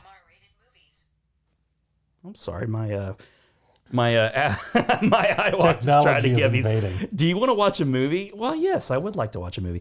But that was a huge movie, obviously, and parodied for a decade to come. This is Sparta, and like this is Sparta. But it was the coming out party for Zack Snyder, Yeah. who was previously basically only known for the Dawn of the Dead, I guess. Yeah. Like he directed that. His visual style really was born from that movie, and then later you had like Superman and all that stuff. I really liked 300. It blew me away. I was buying into it. It's not as fun to watch nowadays, I think, because it has been parodied so much, and it is kind of ridiculous how people took it. People just took that movie so seriously. Well, because what Frank Miller's what made his visually they were very different, but we at this point with Batman Begins and with these movies we'd graduated from comic books to graphic novels. Yeah, and there's a distinction that is really, it's a maturity, like a new level of maturity. Comic books are a serial comic book. There's an ongoing story. There's story arcs and there's changes and this and that. But it's like those are a weekly, episode of what happens next in this character until we reach some sort of conclusion and want to change the direction to we're going to tell a new story. Yeah, they just want to keep you buying that comic again and again and again. With a graphic novel, you have a story encapsulated in this book. And so there's a very different, there's a different evolution of the characters in that. It's one of those there's the similar planning, but these are self-contained stories. And graphic novels, like you said, you're escalating from, okay, kids, and whoever can read comic books. Graphic novels, we're kind of taking it up to a more mature audience. So we're going to deal with things thematically that are different than you're going to see in your weekly installment of a comic book. And since they were like self-contained stories, they were treated more respectfully by people who would ordinarily kind of thumb their nose at comic books. They were like books, and they had mature writing and often mature themes. Yep. And you got the whole entire story, and they were, they were hugely popular for a little while there. And maybe they still are, I don't know, but The Walking Dead is a good example. That's serialized though. That's more of a comic, I guess. That's a good example. That's where you get into where you're kind of marrying the two fashions. Good point. You're saying, okay, how do we take the success of both of these realms? That must be That's probably what I'm thinking. Okay, 300, and then 2007. 2007's the low point really here. Hancock. This was the one I was waiting for us to get around to. Just the one thing that I appreciated from Hancock was the perception of superheroes and how they had kind of been boxed in as kind of tight wearing, cape wearing, this or that, and they really kind of opened this up to where it's like, oh, you know what? Superheroes, like when you talk about Greek mythology, when you talk about different kind of iterations, even going back to like the radio characters, I felt like the one thing that was nice about Hancock was they opened up this understanding of superheroes could fit into different iterations throughout cultural development. Mm-hmm. And it was kind of an eye opener for me. It was like, that's really pretty true. It's like, okay, superheroes don't just have to be from comic books. Superheroes could be from different forms and fashions. Outside of that, the movie's probably just a giant piece of crap. I said low point. I actually enjoyed Hancock quite a bit. It was fun. It had its moments. But here's why I think it's a low point. You know how I mentioned Mystery Men pre-2000 when things got back up on a high point? It was the sarcastic nature of the comic book genre. Yeah. Hancock was very cynical. Yeah. And it, just like with Mystery Men, it was just before the huge resurgence of comic books with the MCU in 2008. Yep. It came right before, just like with Mystery Men. It was a big joke. The only way you could get people to go see a comic book movie was to make it a joke. Yeah.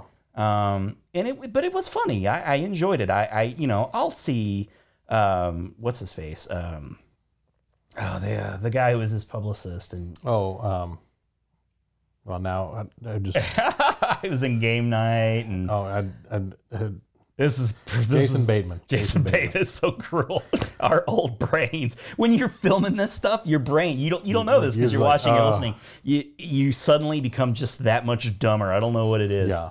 you lose part of your brain. And I'm not that smart to begin with. Me neither. Me neither. Let me tell you, I don't have a lot to spare, so you can't just start subtracting. Yeah, I like Jason Bateman's relationship with Will Smith's Hancock. I thought it was really it was nice. It was really trying to help him. And it was kind of like there's almost, when you think about it, it was almost like it was a little bit foretelling of what was coming, because it was kind of like when the MCU arrived in 2008, what they did is they really kind of, it was like they gave superheroes a PR makeover and completely changed the public perception of what they were. So, you know, I don't think it's not because of this movie, and I don't think they intended to necessarily do that, but it was an interesting how life kind of imitated art there. And was like, you know. But I wanted to make that point. I wanted to parallel those two movies. Yeah. Because it's funny how that happened. Yeah. So, and then 2007 was Ghost Rider. Nick Cage he finally got his superhero. Yeah. It was supposed to be Superman. He wasn't, thank God. My gosh. That would have been terrible. But, you know, Ghost Rider, whatever. It was successful enough to get a sequel. It was okay. It was just okay. When it was the CGI Ghost Rider, it was good. When it was Nick Cage, it was not good. Yeah. And I like the actor who was, I think, in Blade also. His friend, the redheaded guy. He's usually pretty enjoyable. Yeah. I never can think of his name. But, you know, Dark Knight, 2008. The Dark Knight trilogy is really one of the more successful trilogies. Yeah. Open to close. I mean, I know people have their, issues with Dark Knight Rises. I do not have a problem with that movie. I didn't like it as much as Dark Knight, but Dark Knight was a masterpiece. Yeah, Dark Knight was definitively the high point in that. And I think the only thing, and I don't think the third movie really suffers from it.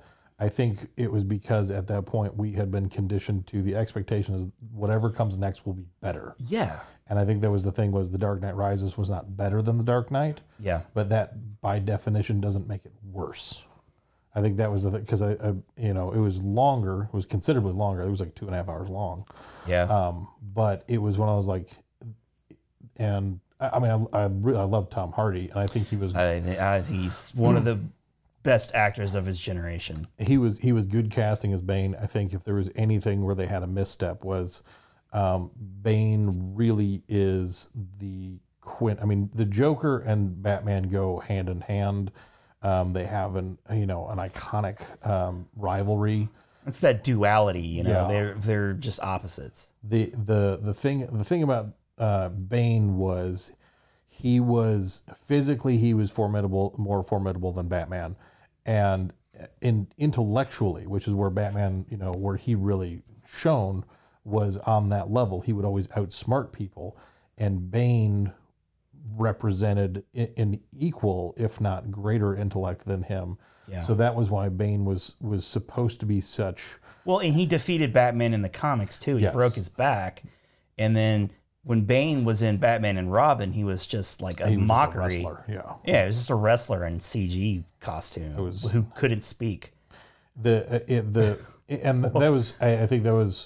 I think they purposely stayed away from that the size issue between Batman and Bane, and it's when I was like, you're not going to be able to get somebody that's naturally the size of Bane. So you could get the Juggernaut. Yeah. But it's like outside of doing something CG in that, it's like you're going to have to cast somebody, and Tom Hardy did a fantastic job. Yeah. He can be a big guy. Yeah, you can. And he's a brawler too. Like he's not like a bodybuilder type guy. He just looks like a guy who's just got a lot of strength. He's a scrappy guy. If he gets in the mix, it's not going to work out well for you. But I think that's where I feel like some people lost some of that. Was the because I know some people kind of clowned on the Bane voice, but I thought I didn't know that was cool. I thought every bit of his portrayal was fantastic. Yeah. But we're talking about the Dark Knight here. Heath Ledger. Who would have ever thought that someone could have matched and exceeded Nicholson's Joker? I never would have. No one did it first. No one did it first. I have to take credit. Like, I know a lot of people have owned up to not, when they heard the casting of Heath Ledger as Joker, they didn't think it was going to work. I thought it was horrible. I was like, I can't believe, like, when they said Heath Ledger was going to be the Joker, I was like, after you made such a masterpiece with Batman Begins, you're just going to take a crap all over it with this. Yeah. This is the worst casting. I don't know what it was. I thought it was brilliant. I had faith in it from the beginning, and man, they proved me right. Well, my God, that was because we didn't. Not really anybody knew that he had that in him. No, and I mean, I remembered reading things. You know, Jack Nicholson had reached out to him and was like, "Be careful with this character. It will wear on you. You know, the further you get into it, the harder it's going to be for you to manage." And I think that's the unfortunate thing is I think the portrayal we got was because Heath Ledger went as far into the characters he did, and it cost him as greatly as it did. And I think that's really unfortunate because, I mean, honestly, in my lifetime, I don't know if there will be many performances that match up to that one. I'm so interested in seeing what Joaquin Phoenix's Joker is going to be like, because Joaquin Phoenix is an actor of that ilk. He's a guy that was really made for that. And I after seeing the trailer, I loved the trailer for that. I loved some of the things they did with it, the imagery that they used in it.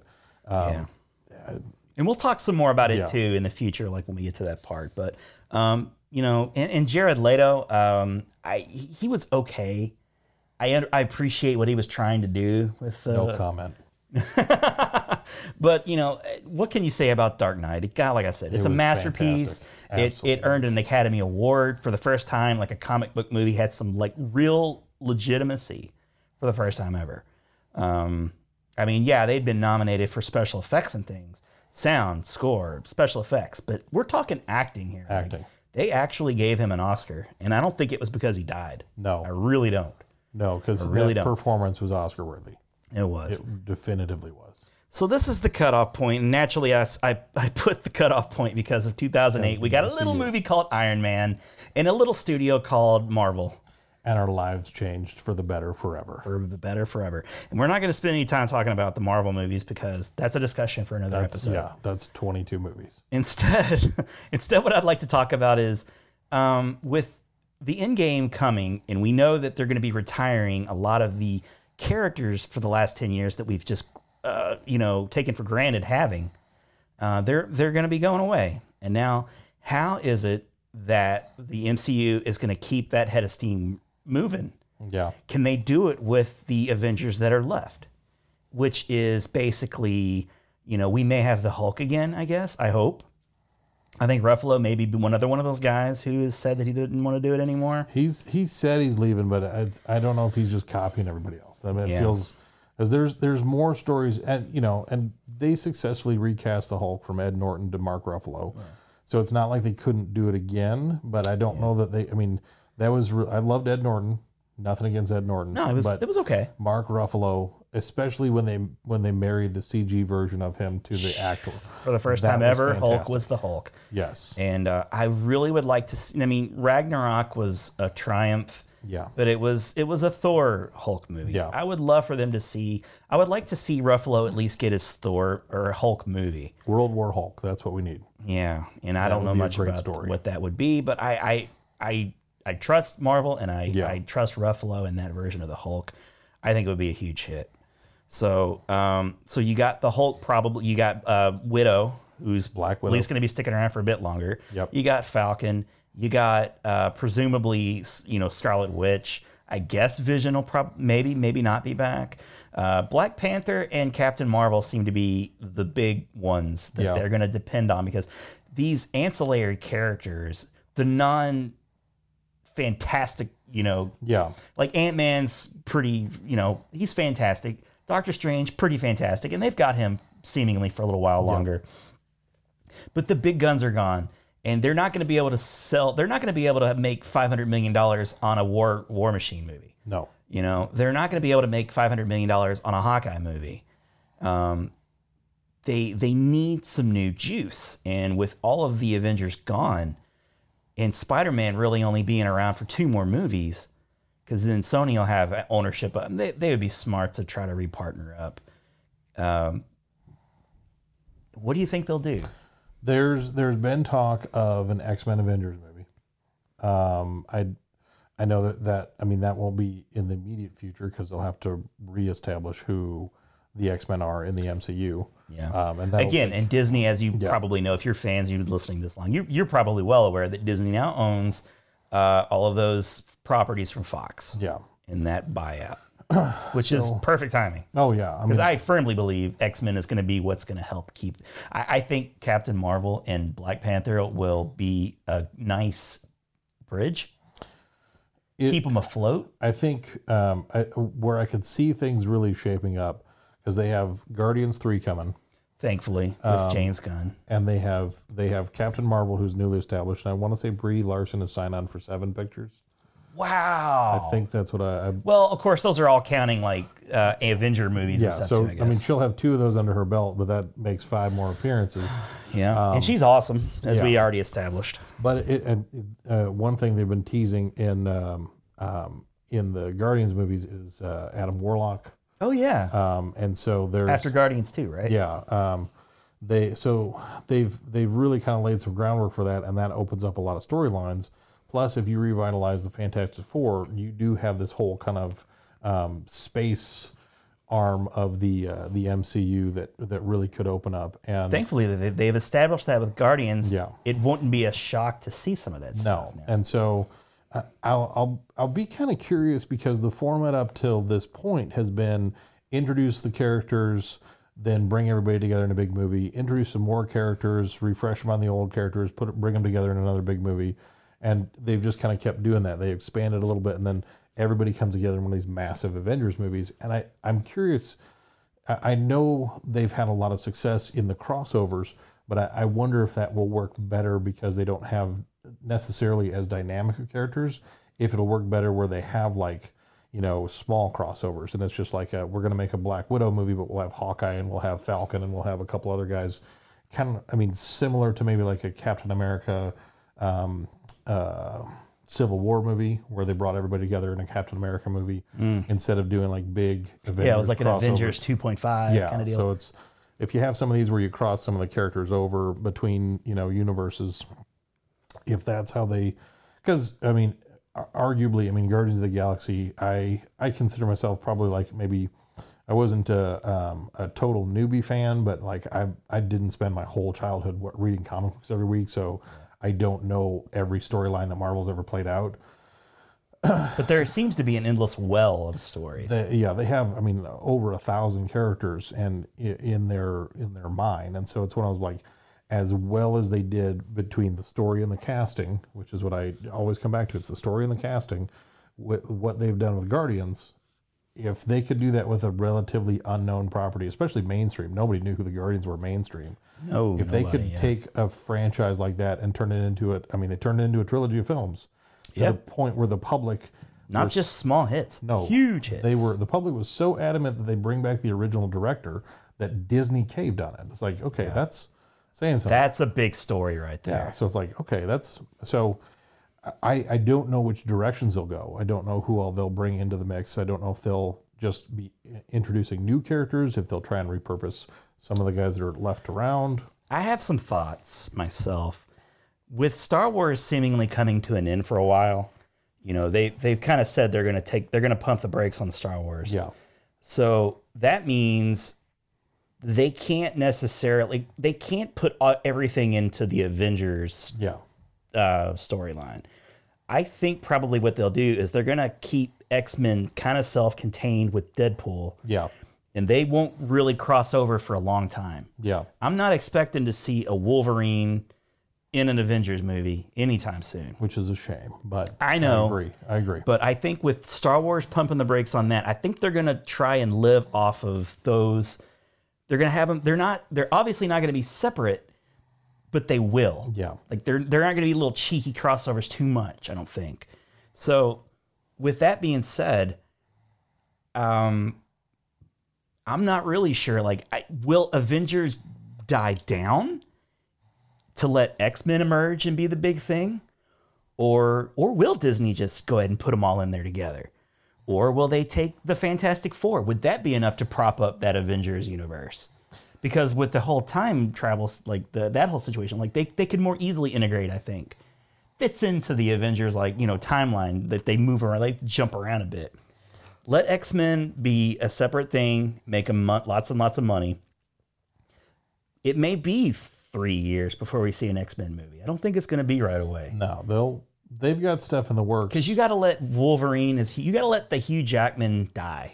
Yeah, he could still possibly He's suit up. been dying for how many years ago was Logan? 2-3 years now. Yeah, he's still. In another 3 years, people will be ready to accept a new Wolverine. So I think personally, you're going to see Fantastic Four before any X-Men stuff. I because they know. I mean, the rest of the kids on the X-Men. I mean, it's going to be hard to top somebody like Patrick Stewart. He was just made for that role in a lot of respects. And what I'm anticipating, because the things that I've heard about Dark Phoenix are not great.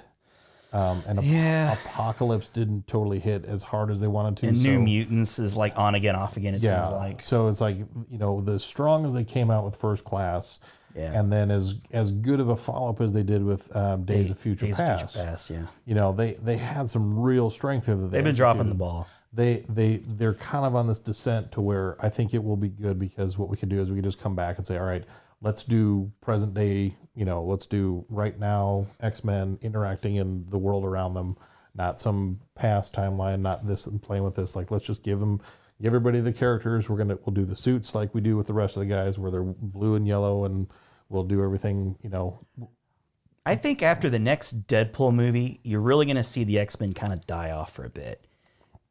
I kind of hope they'll still use that cast to just kind of like they've been cheekily playing along in the Deadpool universe. I just do not see Disney. I think they're like, it's kind of like when a new invading force comes in, you want to have some goodwill to the fans. So they kind of said, we're not going to mess with Deadpool. Yeah.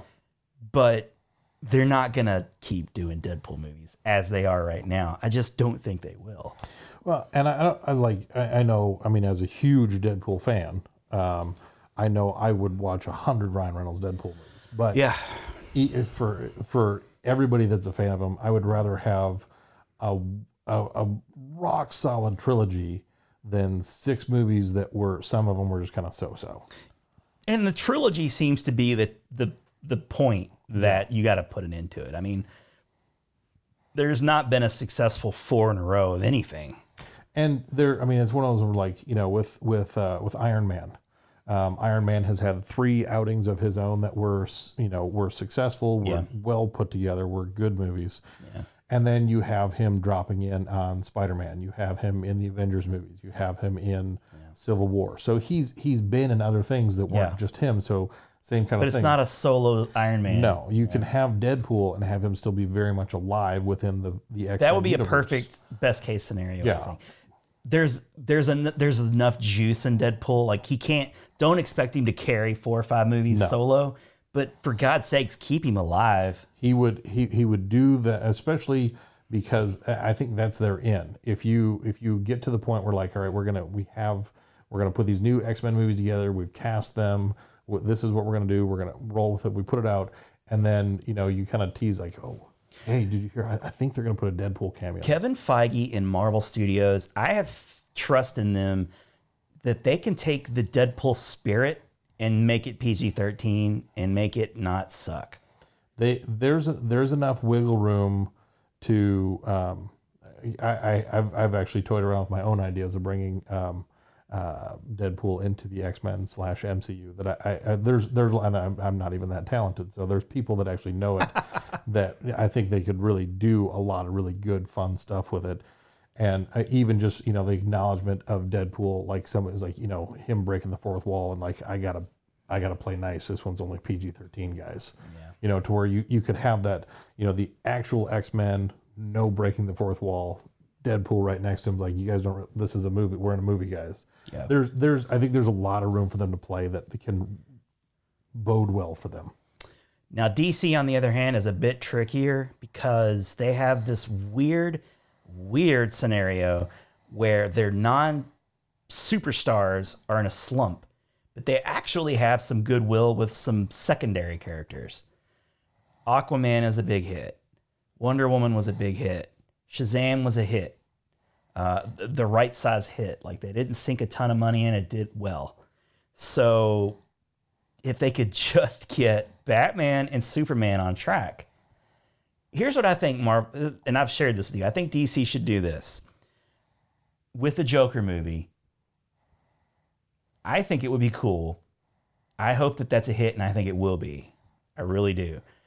Let's have a series of one-off villain movies where you take your best that you have to offer and smartly cast with a manageable budget, with talented writers and directors, and have those villains mean something. And then, in the meantime, get your Batman in order. Maybe that what's his name? The guy who did the Apes movies. I don't know if he's Matt Reeves. I don't know if he's still attached to Batman, but really like him. I think he is, last I heard. I think he's responsible for the Apes movies and the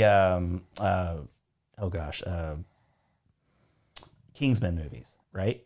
Yes, actually, yeah, I think you're right. So he has a really steady track record. He's got a good eye for stuff, yeah. Yes.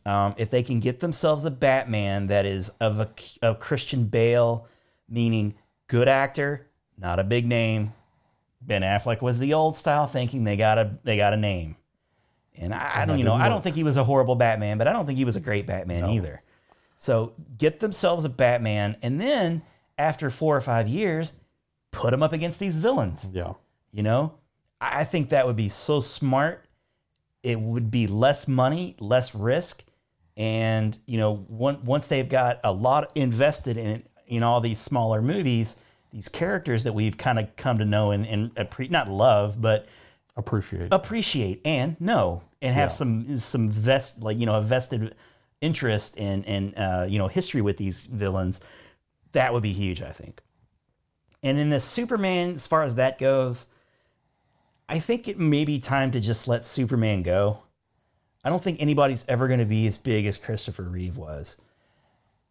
I know it's crazy, but Superman must be profitable enough with merchandising to be. I mean, can Warner Brothers let that go? Because they had a good Superman. Henry Cavill. I mean, I think this is where what they didn't learn is, and because I don't blame Zack Snyder for making Zack Snyder movies. Zack Snyder made Zack Snyder movies. He did exactly what he was paid to do, and they didn't even let him finish it. It's like the Zack Snyder movies that he's made were kind of for a really specific audience, and other people liked them too. Yeah. That was what worked well. Zack Snyder's not like a major film director, like Colin Trevorrow, who used to be an indie guy, and they got him for Jurassic World, and he was able to handle a major property well. Well, he did 2 of those, and then he was gonna direct Star Wars Episode 9, right? And he did the Book of Henry, and then nobody ever came right out and said it. Ooh. But he went back to his indie roots and did the Book of Henry, which I liked, but I know I can see why it was criticized, and it was criticized fairly. But he went back to his indie roots, and I think that cooled him enough to where they took away Star Wars Episode 9 from him and gave it back to JJ. Yeah. Because after Rian Johnson, there was, people did and didn't like it. Yeah. It was kind of one of those up in the air, like, oh, some people really liked it, some people really didn't. I think they kind of recoiled a little bit at, do we want to let another potentially indie guy They caved to the loud loud fanboys for sure. So and Zack Snyder to me is kind of like I think of him almost kind of like a Michael Bay, where he's mostly style, not a lot of substance. Yeah. And if you like Michael Bay movies, I don't have a problem with that. I like a lot of Michael Bay movies myself.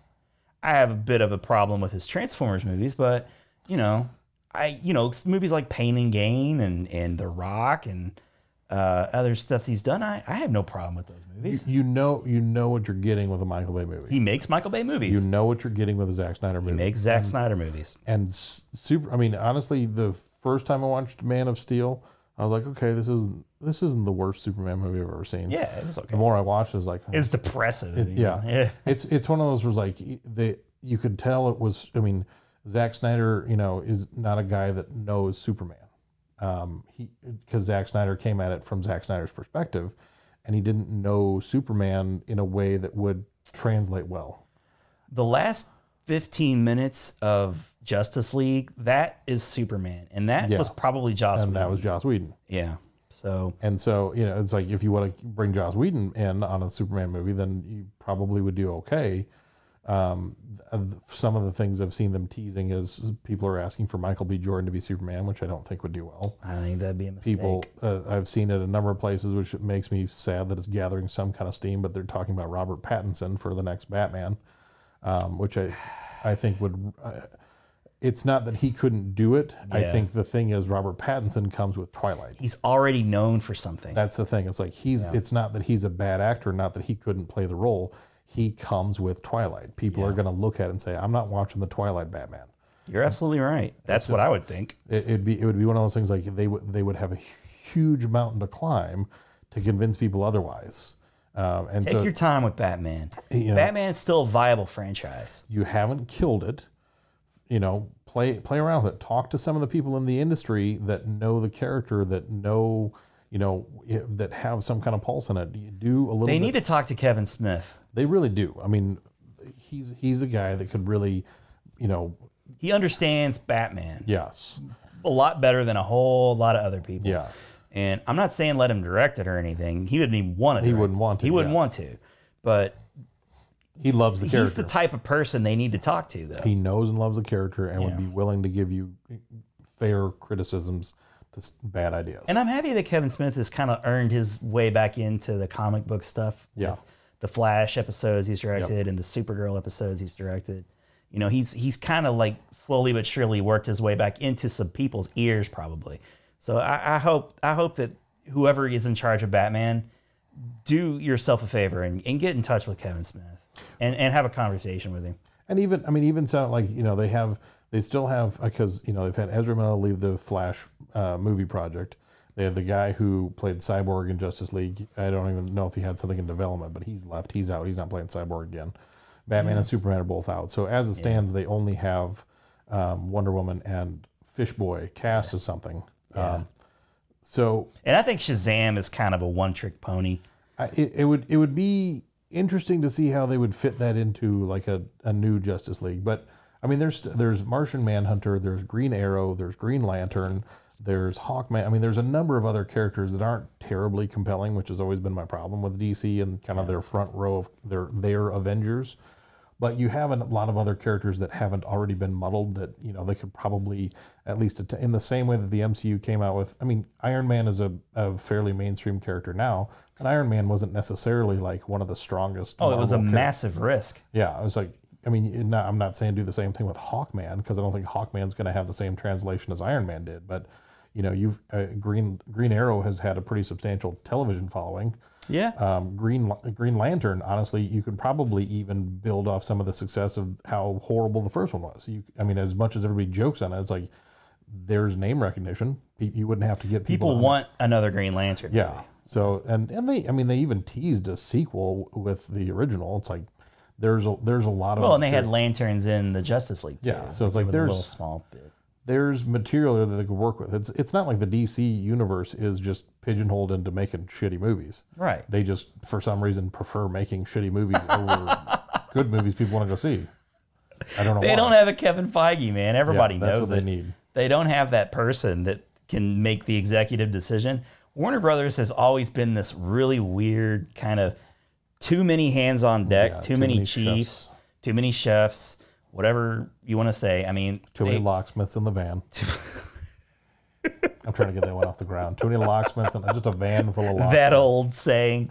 But yeah, they just don't have that guy. And Warner Brothers has just always been that way. Like they got all the money and resources in the world to make it work.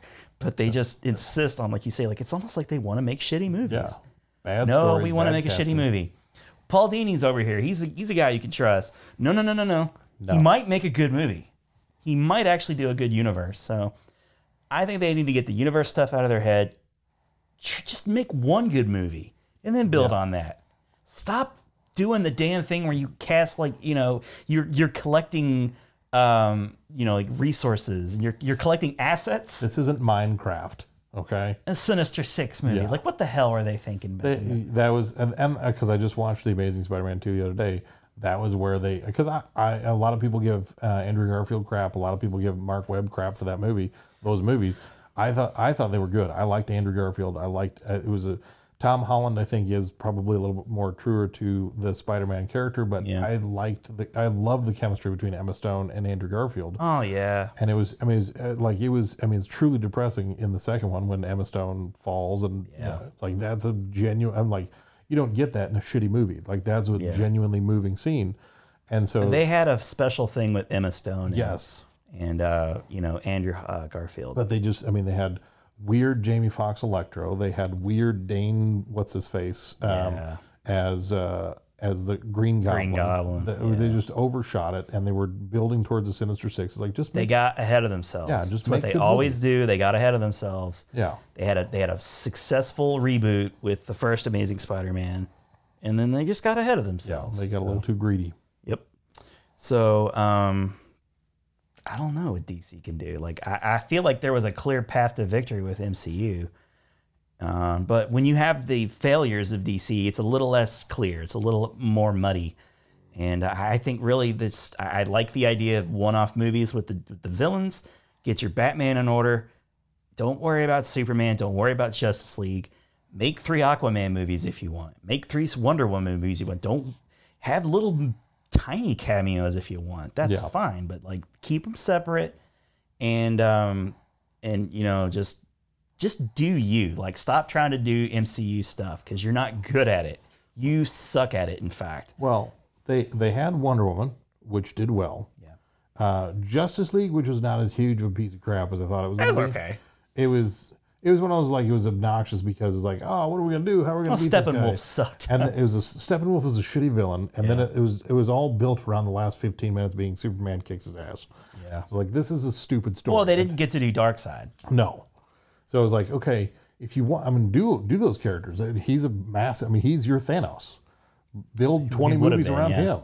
Yeah. Do it. Just do it. It's not hard. You can still do it. Yeah. If you wanted to. But it's like, okay, shake it off. You've got the opportunity to recast Superman. You've got your opportunity to recast Batman. You don't have to do it tomorrow. No. Go through and figure out, not just which one makes the most. Fix Batman first. Fix Batman. And don't worry about Superman. And you've got another Wonder Woman 84 is like made. It sounds cool. They're waiting for it. They pushed it back, so it's like you got another Wonder Woman movie. Which unless that one just sucks, which I don't think it will. No, I don't think it will. And you've got that. You've had Fish Boy. People liked watching his movie. I don't know if hopefully James Wan will be back to make a sequel. If he doesn't come back, that movie will suffer big time. Because the biggest compliment I think everybody said about the movie is visually it was great, and that is attributed to James Wan. It really was. So without James Wan, it's going to be hard. He was the reason I had hope for that movie. Yeah, and it was good. It was in my top 10. Kind of sheepishly, but it was there. Well, and it's one of those, I just have my own problems with Fish Boy. But it's the same thing with Superman. It's like I don't like the character of Superman. There's totally understandable. Yeah, it's totally understandable. But it's one of those like, you know what? Shazam. Shazam is not a mainstream. Shazam is the Guardians of the Galaxy for the DC universe. Like he's not a mainstream character that people know, and it was wildly successful. He's the quirky change of pace that Guardians was. Yeah. And that's they've got, if you count Wonder Woman as a success, Justice League didn't do as well as they wanted it to, but it still did okay. Yeah. And now you had Fish Boy and you had Shazam. I feel like Justice League probably eventually broke even. They made a little bit of money off it. Like it's one of those, like, it's funny because you get a lot of the MCU movies where they're like, oh, this movie's now surpassed Justice League, and it's like, oh, it's only been out for 3 weeks. It's one of those where it's like. Justice League was what they were hoping would be in-game pre-sales is beating, They wanted Justice League to be their, $2 billion movie, and it just wasn't. Yeah. Because they jumped the gun. They didn't have the infrastructure that Marvel took. Well, they collapsed under the weight of their own shit. Yeah. So that's pretty much it in a nutshell. Stop, retool, take your time, cast it well, find the right stories. And you can build a universe just like they have characters. They have plenty of characters. Just find your groove. You haven't found your groove yet. No, just Stella, find it. Stella, get your groove back. That's all. Get your groove back, Batman. Yeah, exactly. And then you can build from there.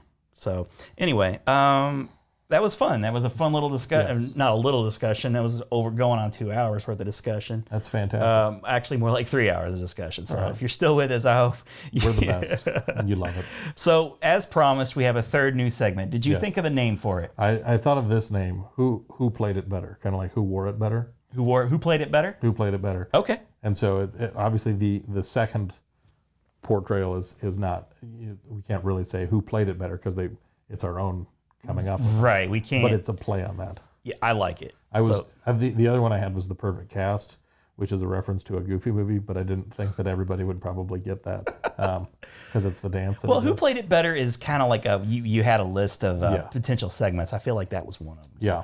Okay, so who played it better? I have a movie for you. Okay. You're gonna cast not every actor, just the main actors. Okay. Okay, so you ready for mine? Yes. You're gonna be recasting Silence of the Lambs. Ooh, that'll be fun. Mm-hmm. So you're gonna be recasting Silence of the Lambs. So that means you're gonna have to find yourself a new Hannibal. That'll be interesting. You're gonna have to find yourself a new Starling. Yeah. And you're gonna have to find yourself a new Buffalo Bill. Okay. So those are all the primary characters. So you only got 3. Your homework is just mainly 3 characters. I'll probably recast some of the other ones just for fun. You should have. We're gonna have fun with it. You know, go as deep as you want to go. Yeah. That of all the movies in your head, you were thinking. You probably weren't thinking Silence of the Lambs. That one was not on. That was not on the list. That's a real tricky one I'm giving you. I admit. Yeah, So I like it, that'll be the opening segment I dig for it. the next time. What do you have for me? I'm going with The Breakfast Club. You son of a bitch. You come out strong too. Wow. I'm going to have fun with that. Yeah, Breakfast Club. I got to find a new Bender. Yep. Ooh, man. Okay. I'm going to have fun with that. So yeah, I've got quite a few people to cast on my own. Well, you know what? Actually, The Breakfast Club is really only like 10 characters tops. Yeah, because you got was it 5 or 6 kids? Yeah, you got 5. You got the club, and then you got Principal. Yeah, you got principal, and you got the janitor, and that's it, really. Yeah. That's it. So that won't be. I might try to do all of them. I'll try and do all of them. So okay, so my homework assignment is recasting The Breakfast Club. Yep. That's interesting. Okay. Ooh, that's mean. I thought Silence of the Lambs was mean. That's just mean. I was just hoping you wouldn't go with Deadpool. I was like, if I got to recast Oh Deadpool, no, I would not do that to I was you. like, I don't know how I would do that. I had a real difficult time trying to find a movie. Like I had 5 changes. You know, I just kept thinking. I was like, you know what? Oh yeah, Silence of the Lambs. That'll be fun because you only got to do so many, and but it'll be hard because you can't think of all these characters as anybody else. So you got to make a real. It's going to be hard making a case. Yeah, because I'll probably there's Barney. He was the orderly from the where Lecter was kept. Because the same guy played him in Silence of the Lambs, Hannibal, and Red Dragon. And then Anthony held how do you say his name?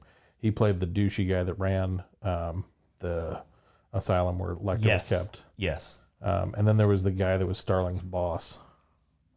That would make 6 characters. So then we'd be kind of. I'll see if I can find a 7th. Because if you have 7, then I'll have 7. Okay. But yeah, I almost went with the Karate Kid. But I was like, Oh, that would have been good too. Well, save some. Yeah. This is a big future segment that we're gonna like try and mingle in. I wanted a new strong segment because I love Rad Dads and what you haven't seen that, but I think this could be a real fun. I think it'll be a fun one. A fun third one to throw into the rotation. Yes. Well, thanks for sticking with us. This has been over 3 hours of show. You get what you pay for. Yeah. Or you get more than you paid for. This is a huge benefit to you because you paid presumably nothing. If you paid something, I don't think. Let us know. We didn't get any of the money. We got nothing. I will tell you that. You need to Whoever stop paid, doing that because we're not seeing any of that. If you got an email with some sort of Nigerian prince asking you to pay for this podcast, that is not us. That is fake. But you know what? We can't leave. I when you looked over there, I realized that we haven't done something We yet. can't end a show No. without. Oh. Babe! Babe, wait! Babe! Babe! Babe! Babe, wait! Babe, no! Babe, no! Babe, no! Babe! So good. Every time. We're going to have to fire that engineer for throwing rad dads. Every time. It's so good. Thanks for watching the Cinemasters of the Universe. I've been your host, Ron Avis. And I'm Adam Peterson. And Mitch, you drive home safely.